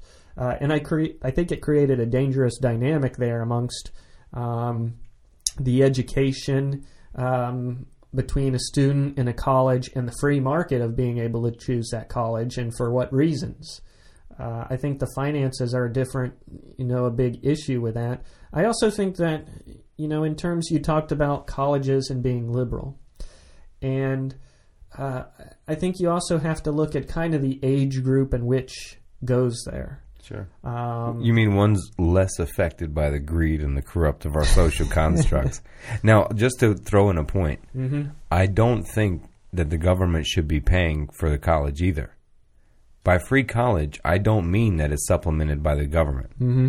I don't at all. Who would you suggest it's supplemented by? The free market. And so if the college can perform by research, by studies, they make money. Mm-hmm. And if you cultivate your students along the way to help you invent, make things, you become a real business. And it becomes if it's a business and a free market, then my college runs based on my students. Mm-hmm. And so my students really become how I make my money because they bring the new thoughts, the new thinking, the critical thinking to my well-educated departments. And so my departments earn their salaries by all the research and R&D that we do, the donations that we get to our schools for what we provide. I think the universities become self-sustaining and not out of the pockets of those that are willing to put the work in to make the grade, to do the research, to add to the benefit of society. I do not think the government should be paying for it. So what that would do is actually create a culture of just kind of you could communal. You'd still have football. You still it would be all communal. But you still have your Spartans. You still have your Trojans, your Seminoles, your Gators. You still have your alliances to your schools. Your sports are still there. Mm-hmm. They're still buying tickets. Everybody's still spending money. Now you're paying these athletes because they can't work anyway. So you're distributing evenly a little bit more money. The kids get to make a living anyway, right? They're earning the school money. The school is making bunches of money on their sports and their travel and their fanfare and what they do. They sell shit to the students. I mean, hell, maybe the dorms become, you pay rent. So maybe I don't have to be a student loan. The dorm's included with tuition. Tuition's free. I pay maybe rent. I pay $200-$300 a month to have a dorm. So you find ways that the college itself becomes self-sustaining by its own pride and its own research and cultivating, has a reason now to go, we just don't accept everybody because the government pays us. Sure. I mean, it's a great point. And, it would be interesting to see a college that kind of goes out and tries that. But at the same time, the college is going to be losing millions of dollars in tuition. So that's going to be coming out of somewhere. What would they be doing for the advancement of our species and our culture? God forbid. God forbid we did something like educate our children for the advancement of our species rather than profit. Well, that would, you said it. That would suggest that we had to do something other than profit. So. That's right. God forbid we try to make a world better with the kids that we have to give it to. What are you, man? Mentally ill? Well, I don't report it, so I'm in the 80%. Going to take your guns away. I'm applauding myself on it, and you too. That's a good one on that one, man. I mean, but it's true, dude. I'm going to have to drink a Blue Moon after all that deep shit. I mean, fuck, man. We can get deeply philosophical, man. We've hit on a little bit of everything today, from guns to mental illness to the college system to the jail system. And what else you got? That was it? That's it. What else you got listed there? What else are we covering? We hit everything. I think this is the first time we hit everything we were going to talk about. Dude. We've run out of things to talk about. Are you kidding? No way. Are you? Wait a minute. Just give it a second. Just give it a second? Give it a second. Drink a beer. Sip your beer for a second. And something will pop in your mind about... Throw a random topic out there. Just free association. This is Freudian right now. Just say whatever comes to your head. Oh. Well, I got to tell you, I saw on The Daily Show, when Trevor Noah decided to do, and the writers decided to do a 5-minute gotcha bit toward Anonymous. They made fun of us, or they made fun of Anonymous. And, sorry, Freudian slip? Yeah, there you go. Oops. You're not anonymous anymore. Shit. You've been outed. Right? I'm not AA or NA, I'm just A. Right? But Adam, A, you give him some, right? Just a faction of the Freemasons. Be careful. So we have to transform and rebrand ourselves. You're an A. Anyway, so if you saw what these people were doing, is Trevor Noah made a little joke about how, Anonymous declared war against ISIS. And they really did. Anonymous is like, look, we're going to war with you. We declare war on you. Watch this shit. And so Trevor thought it would be funny in the writers of The Daily Show to do a little parody about, what are you guys going to do, at all, and thought it would be funny. And then at the very end of that whole bit, the camera quickly turns left and Trevor looks in the camera all serious and goes, no, but seriously, we did this just to be funny. Please don't hack our stuff. We really like what you do. We're just kidding. Right? And they just backed out real quick. And then they really did it, declare war. And they're hacking Twitter accounts and all these things that people may joke about, be like, oh, good, they hacked their Twitter account, right?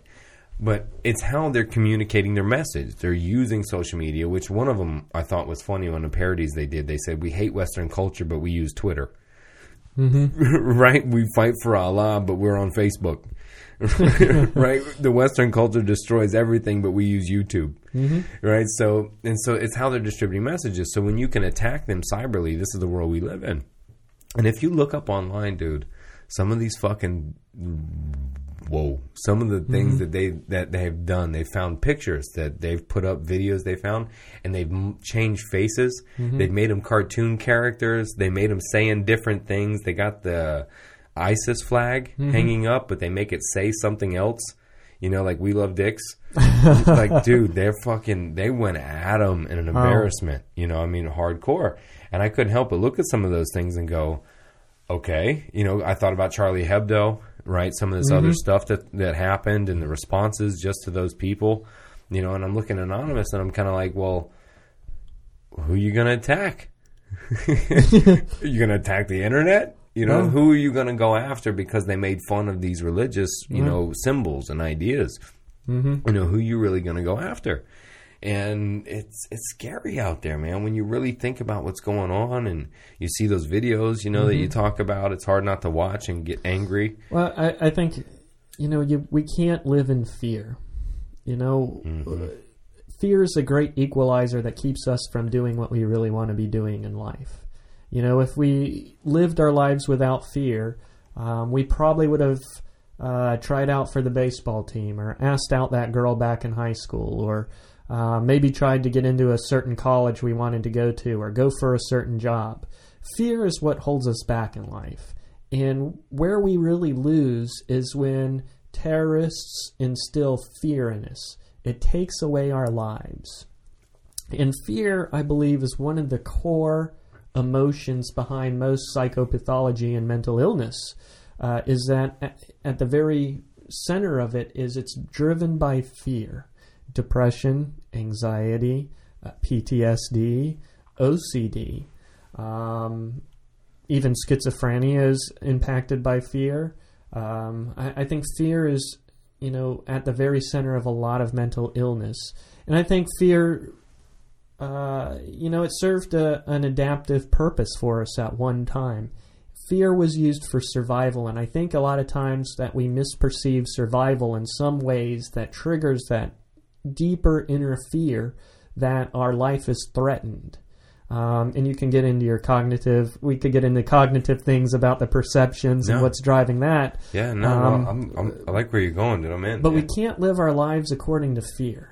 Because if we do, then I think the terrorists win with that. And I think every day, every time you wake up in the morning and step outside of the house to go to work, a lot of our behavior is driven by fear.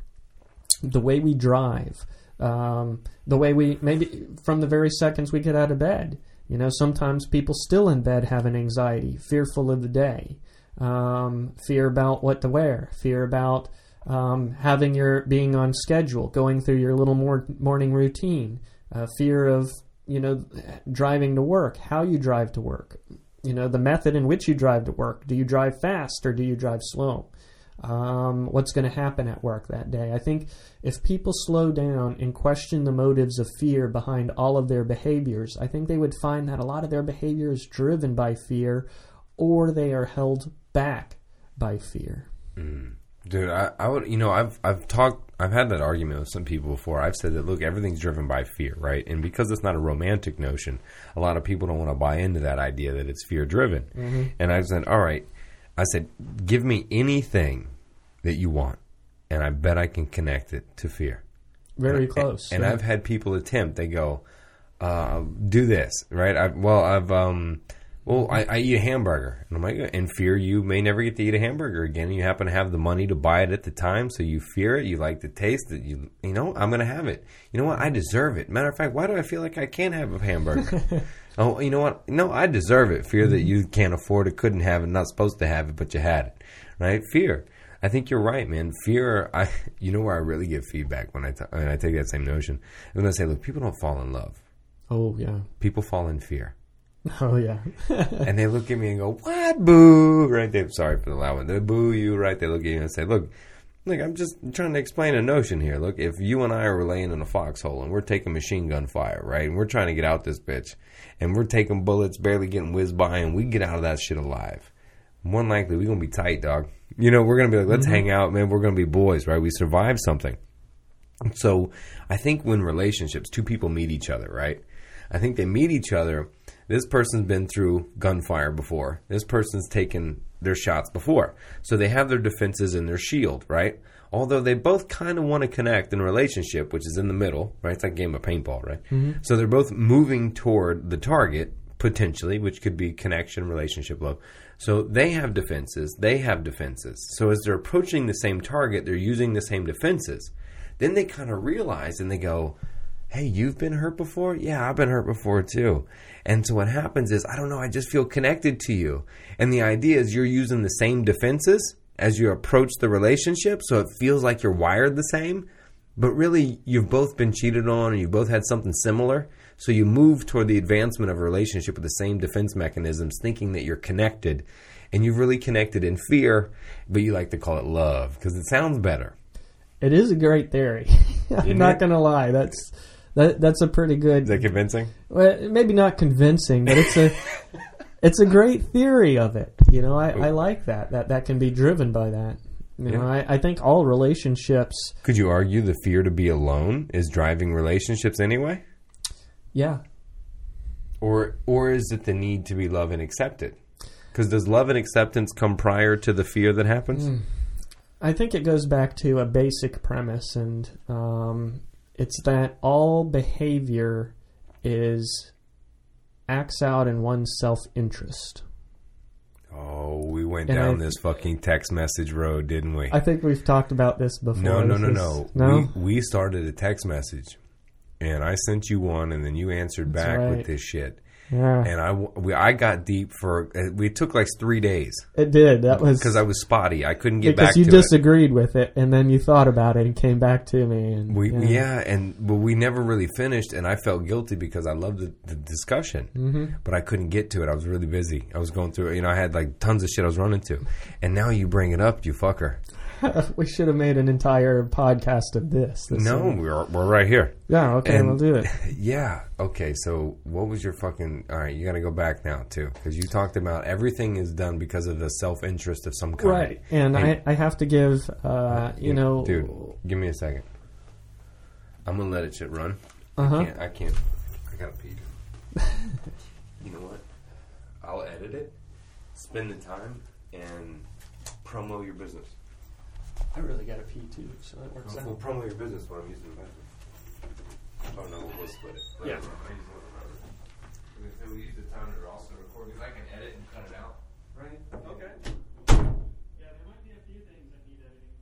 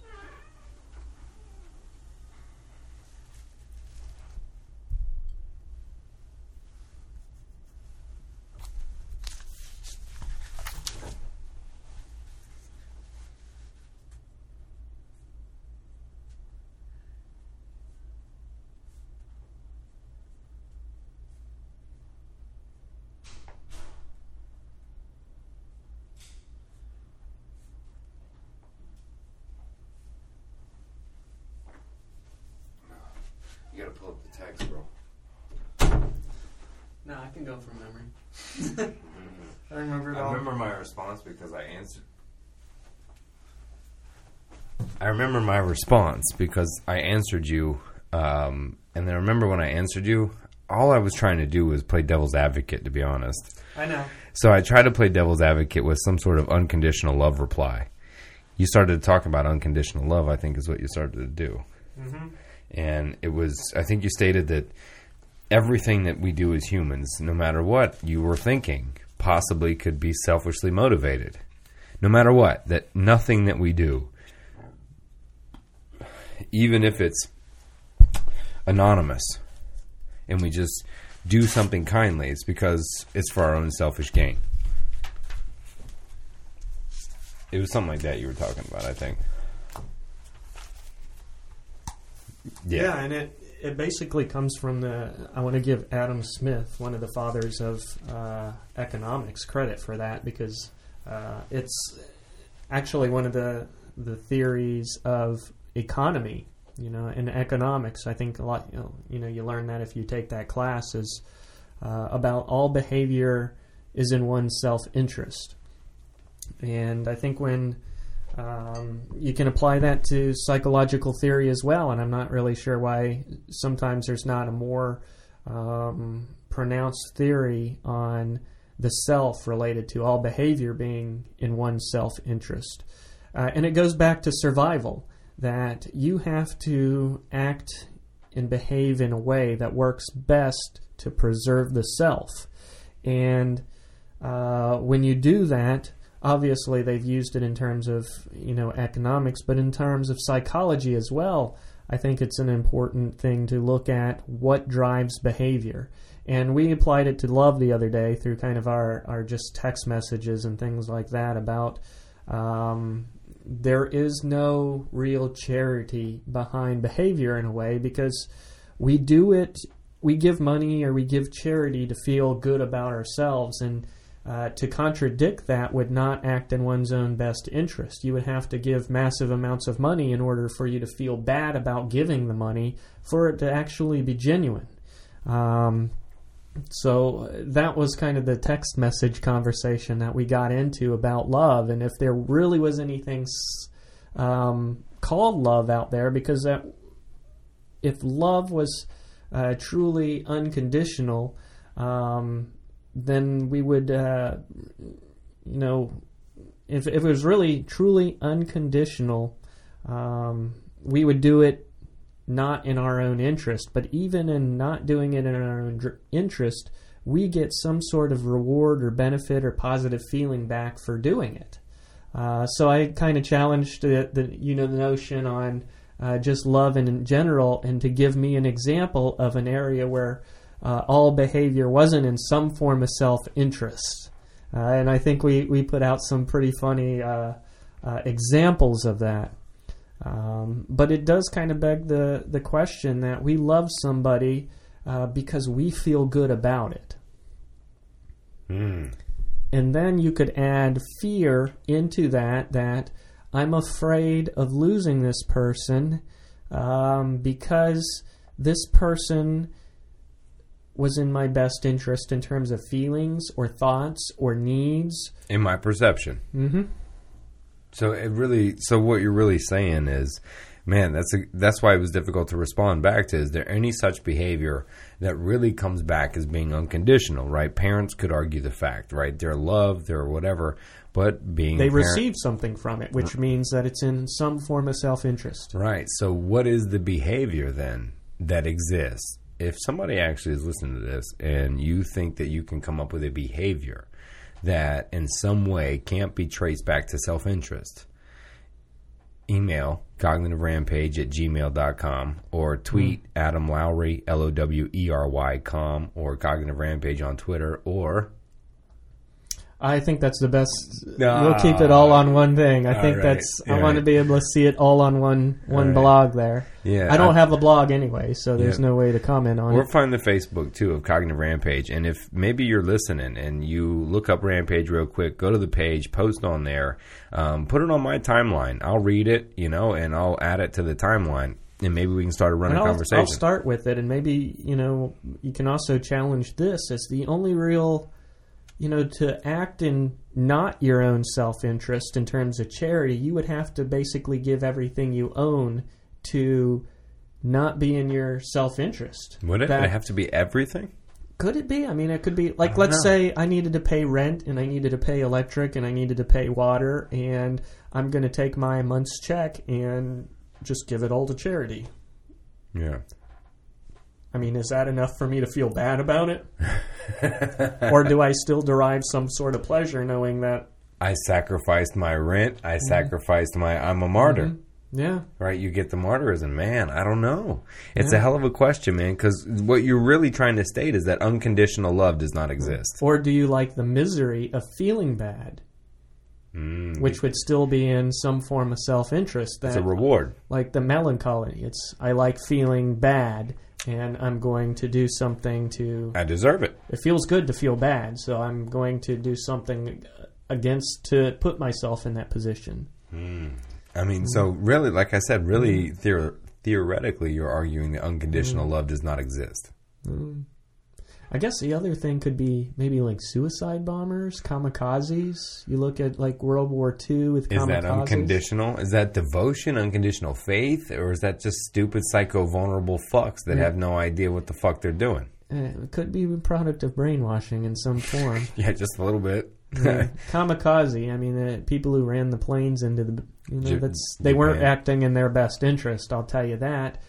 Or were they made to believe they were? Because remember, you did it for country. You did it family. That's right. They will take care of your family. Everything will be good. So, yeah. But that's not really your interest. That's true. But you would feel good about it while you were doing it. Are you saying that suicide is the most selfless thing that you can do? No, you are not doing that. I'm just saying. That's kind of what you're saying, man. That's not what I'm saying at all. In no way. In no way. Are you backing yourself up here? No, I would, in terms of like suicide bombers, I guess is what I was kind of thinking of. You know, obviously suicide in terms of mental illness is different, and then you can, No. Oh, I'm going to connect it. Nope. It doesn't work. Because they get to be a hero that helped the further takeover of their country. They inflicted pain into the enemy, thus they go down a hero. But it's their thoughts, because that's not real. Because they're not going to be a hero. They're not going to receive a reward. Because there is no reality. Remember, there is no reality. Their perception's reality. So if all it takes is convincing their perception that they're a hero, then that perception itself is the reward. And then truly itself, dive bombing and blowing yourself up is not selfless. Suicide is not selfless because your imagination of it. Because even if you kill yourself based on the fact you think you're relieving somebody of you being the stress, well, then truthfully, that's not selfless either. Because, yeah, you may be ending your life, but you're actually hurting those around you, and you kind of get the last laugh in your mind is fine. I'll show you so you can be guilty the rest of your life. So that, too, it's not selfless. It's actually an act of selfishness and reward. If you can qualify death as not being the ultimate lose-lose, you know? Well, I think it's a different form of suicide. Sure. I think there's a big difference in being, somebody who's strapped a bomb to themselves or was a kamikaze in World War II versus somebody who's depressed. But they gave them the hero speech, though, didn't they, right? You're going down as a hero, right? Well, this is what they tell these bombers, right? It's not about the virgins, but it's about the idea about being a hero, that for Allah, they're fighting. It's a purpose. So really, you're given the reward prior to the behavior. That's right. Versus in behaviorism, where you given the reward after the behavior. So it goes against the premise of behaviorism. They get a reward on two fronts. I wonder if B.F. Skinner and Watson ever had this discussion. Well, their role, they get it twofold. They get the reward forefront by being the brave hero who's chose to do this all the way up before the date. They also get the perception of the reward at the end of the action.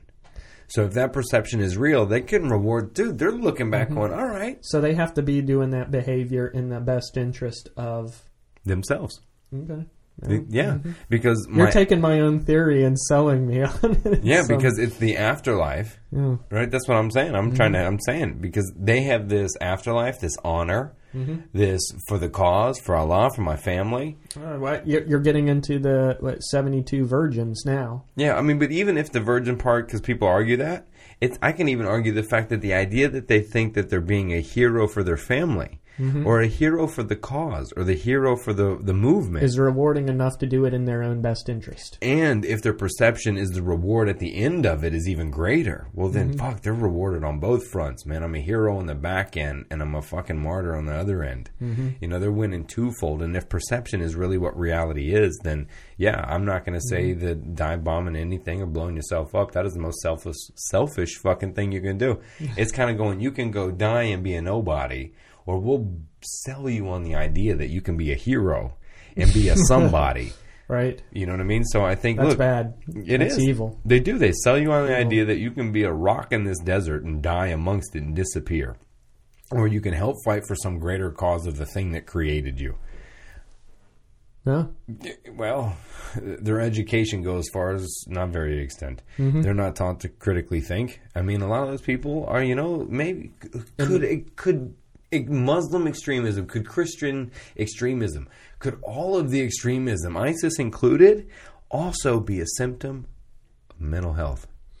I've thought about that as well. We are not the only culture relegated to mental illness. Sure. All cultures have some form of mental illness. They have a diagnosis of mental illness, and they have some form of treatment for mental illness. And even in rural cultures, that's been documented.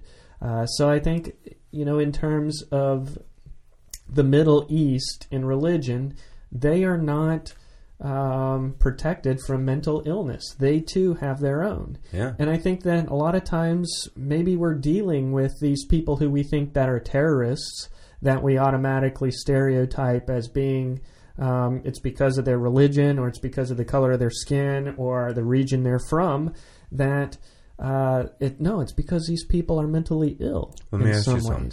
How long does it take before backcountry Dr.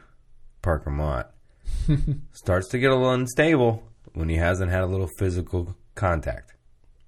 When there hasn't been a little sexual, how long can you really go before you're freaking out? That's a good question. A week, a day, an hour? Right? How far can you go, right? Because we have men as natural urges, right? Well, put yourself in a culture and a society that, dude, you can't express any of that genetic, biological, primal stuff, and they've convinced you on the most part, if you express it, you're evil. To limit yourself. Right. Yeah. Although the leaders over there, a lot of people have harems of young boys.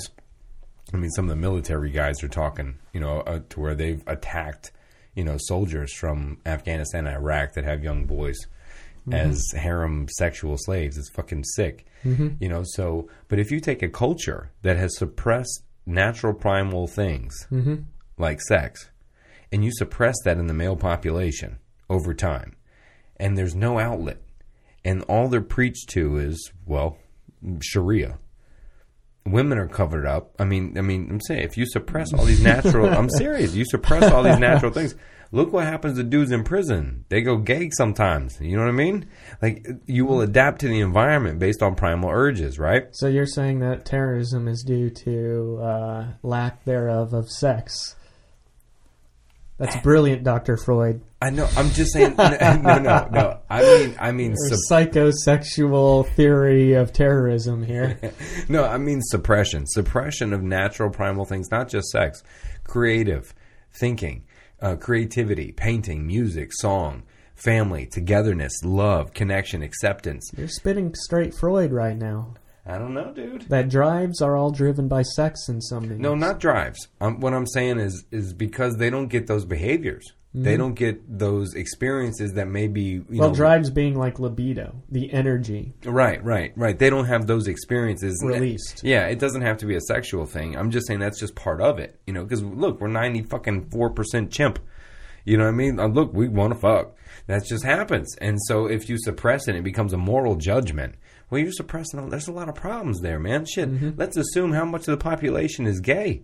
But they have to... If it's really genetic and biological, I mean, how much of the society... What if ISIS is just a bunch of gay people? A bunch of gay guys that have had to suppress it, and they're freaking the fuck out because they can't be who they are. And they have to come together and blow shit up. I know, it's crazy. It's funny. I actually heard that shit on Bert Kreischer said that shit on Joe Rogan. But I mean it from a real psychological standpoint, outside of the Bert Kreischer joke, which is funny. It may hold a quart of water, but I mean, it's full suppression. Sure, they can't be themselves. They can't be themselves. Can't have family in certain ways. They can't express their needs, their ideas, their sex, and they're not just told that it's wrong politically. They're told that it's wrong spiritually for them to express those things. So it could be, if you want to look at like needs theory, or even like Maslow's needs hierarchy of, the self-actualization, that his basic needs aren't getting met in certain ways. And sex is one, and then you can tie it in with the drives at sex. Well, even poverty, the socioeconomic and the nutritional value, everything. Mm-hmm. I mean, we list them as psychosocial stressors, financial stressors, interpersonal stressors, family stressors. Add those up in a mental health diagnosis if you live in Beirut.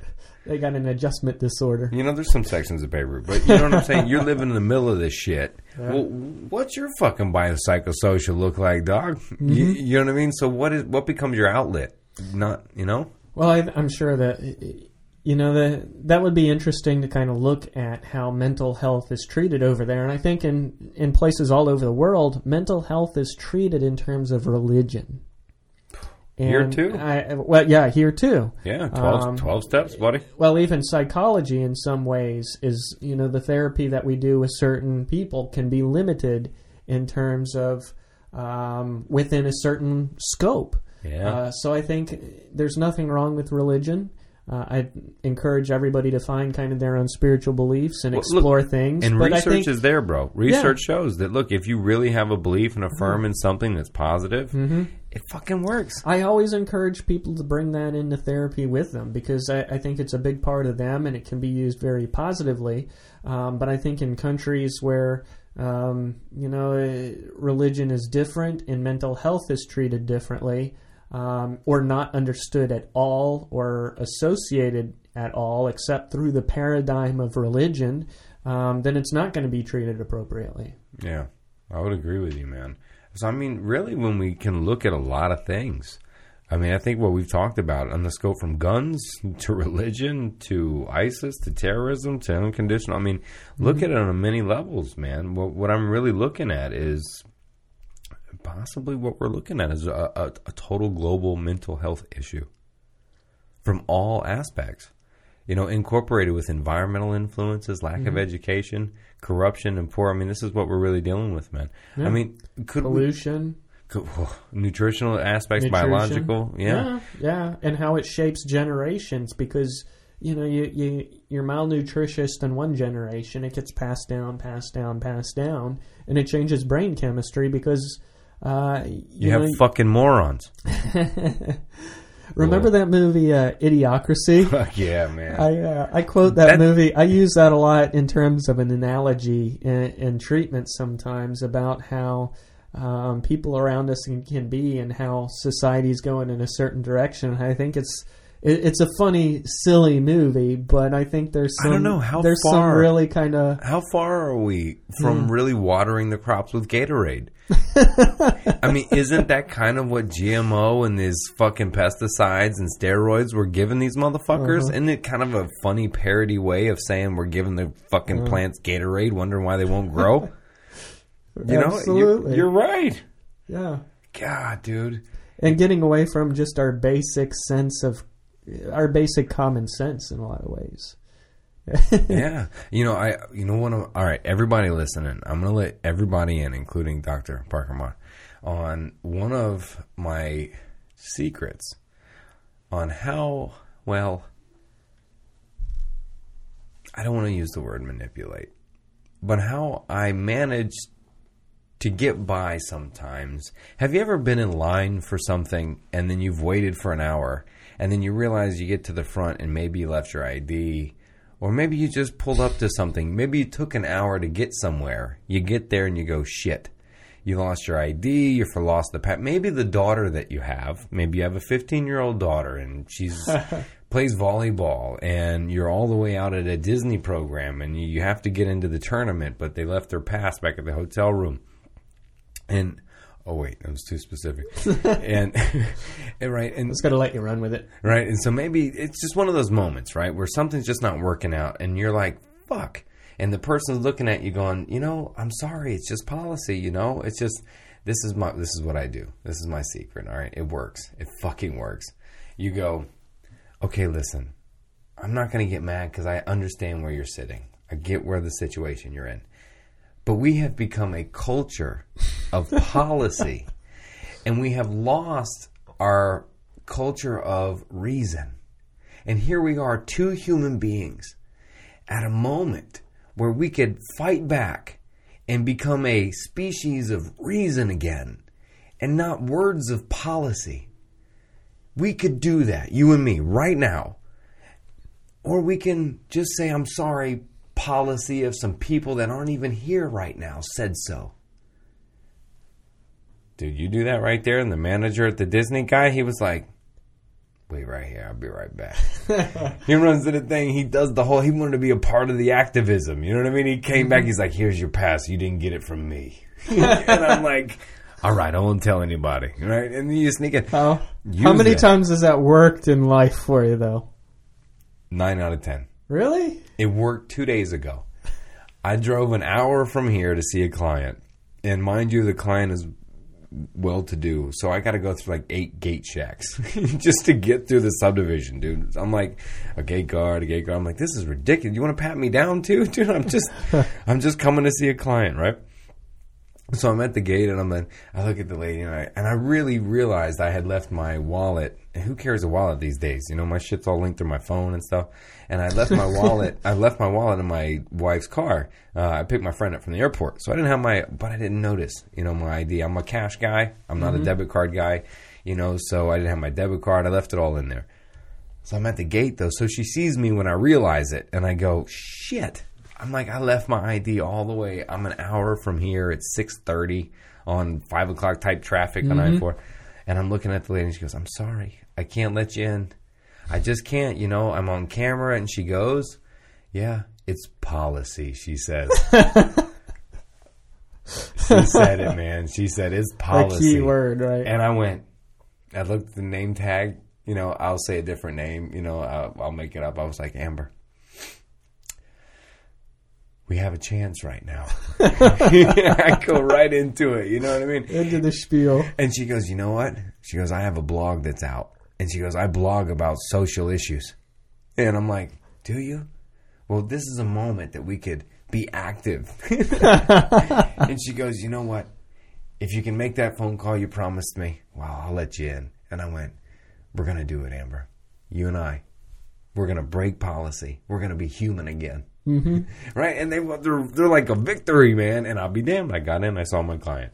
So you're poking at their own self-interest.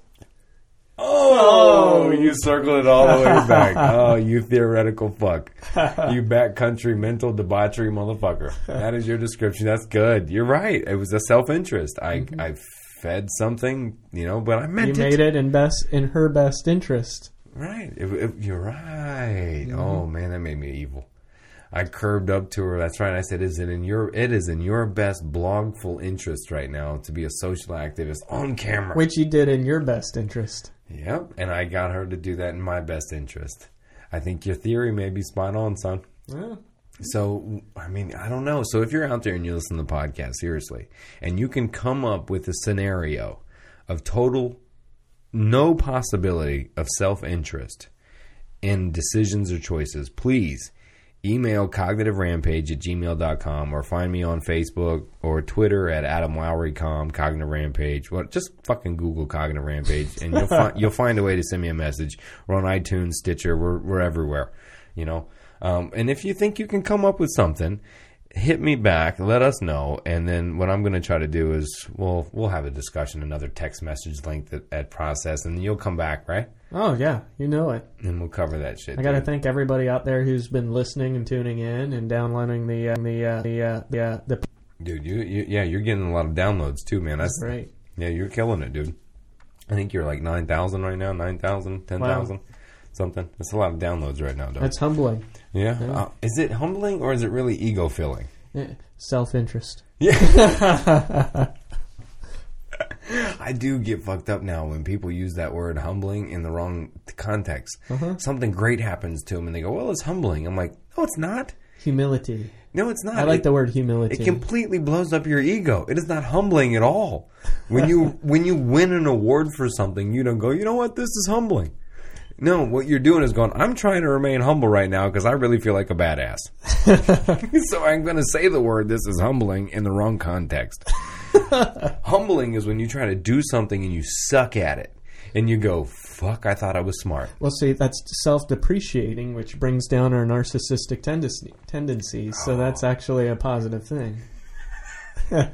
You're a walking narcissistic tendency. Oh, man, I love you, dude. Well, it's been great to be back. Look, so you open up your practice now in Winter Garden, Counseling and Psychological Services of Central Florida, right? That's correct. Where does everybody find you, dude? Where do they find you on Twitter or Facebook, the whole nine? I'm on Twitter, Facebook. Adult Friend Finder. Google+, LinkedIn, and www.counselingcfl.com. And POF.com. You can find him under Dr. None of those. You can find him Although if you need help with those, I have helped with people. You can find him under Dr. Bat Country. That's his username on POF.com. Everybody's going to, like, POF is going to be like, why are we getting all these influx of search results here? What is this? What's going on? Yeah, if you find him on Match.com, it'll be Peacemaker.com. Absolutely. Thanks for tuning in. No, I'm kidding, dude. No, so for real, you open up your practice in Winter Garden, dude. Counseling, you're killing it right now. You're doing good just for opening up the doors, right? Absolutely. I've had a lot of people contact me. I've done a lot of good and helped a lot of people in the community already, and it's felt good. It's a great start, and excited about being here and possibly looking at expanding in the future. Yeah, and the truth is, man, people look at the titles of psychologist and, LCSW, do you want to go to a licensed clinical social worker or do you want to go to a psychologist, People look at that sometimes, even though sometimes it does and doesn't matter, but, as a psychologist, what I like about how you practice, obviously, because we're connected on our same wavelengths and a whole other energies, we're on the same vibe, we're riding the fucking earth wave, is you also are not the fucking practitioner that's going to assess and evaluate somebody and go, hey, here's a prescription pad. No, I'm not. I meet every client according to their own goals and where they're at and what their own needs and direction are. I feel like everybody walks their own path, and I'm just kind of lucky to be able to help them walk their own path. I'm not here to guide anybody in any sort of direction. I think everybody has to learn their own lessons in their own way and make their own mistakes. And I do it in a non-judgmental way where everybody does feel comfortable and build confidence in moving forward. Yeah. So again, man, if somebody wants to hit you up personally on Twitter, how do they find you? Personally, I'm not on Twitter, but you can definitely find me counseling. It's Counseling CFL at CPS CFL. I'm on Twitter there. But you can also get Counseling and Psychological Services of Central Florida on Facebook, on LinkedIn, on Google+. The acronym I have is CPS CFL. So you can also look at that. And if you want to say anything personally, I like how you left out how anyone can find you personally. So if you want to say anything personally to what he said on the show today, he's left it to where you're going to have to contact the Cognitive Rampage at gmail.com if you come up with something in your life that you believe is an actual selfless act, all right? He's a theory fucking junkie, right? I love it. I'm a theory junkie. And so he's building a theory now, and let's see if you can add to this theory. I don't know. I tried to help, brother. We'll see. We'll see what comes out there. It's a growing theory. I think all theories, the thing about theories, it can never be proven or disproven. And I think that's a good theory. Is that what your ex-girlfriend said? You had to take it there, huh? Had to take it there. So that's what the ex-girlfriend said. I could never prove it or disprove it. I just knew. I don't know why she talked like that, but it's the voice you use. I'm having flashbacks now from it. It was very accurate. Dude, man, I can't wait to record with you again, man. Absolutely. Love seeing you, dude. All right. Thanks, everybody.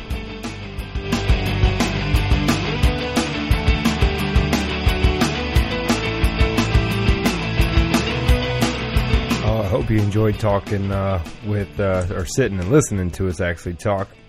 I love talking to Dr. Parker Mott, man. It's a scary thing, those things about the guns, man.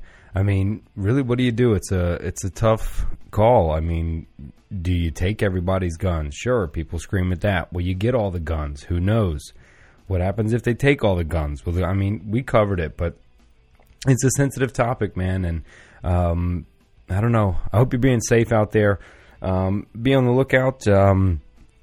January 2016, my book, The Cognitive Rampage, A Dose of Authentic Revelation, will release and be available on Amazon, Kindle, iTunes, as well as my site. We are taking the podcast on the road in January, driving from here to New York, taking the podcast on the road, taking the book tour on the road, and I'll be speaking anywhere and everywhere. If you got a podcast from Florida to New York, somewhere up the East Coast, and you want me to come on it, I will come on your podcast. If you got radio shows, TV shows, I'm coming on there to talk, all for free. And if we run into you along the way, trust me, I'm looking to throw random people on the podcast that I meet on this long adventure from here to New York. But that's coming in January. Again, big shout out to my producer, my manager, Daniel McNamara, who's shooting his film Literature to Larceny right now in New York City. They've been filming for about 3-4 days now, but he's killing it. Proud of you, brother. Keep it going. Shout out to all my friends, family. Love you guys. Thank you for supporting the Cognitive Rampage. I really couldn't do this without all of you that listen. It drives me back into the cave to keep talking each time. But hope you're taking care of you.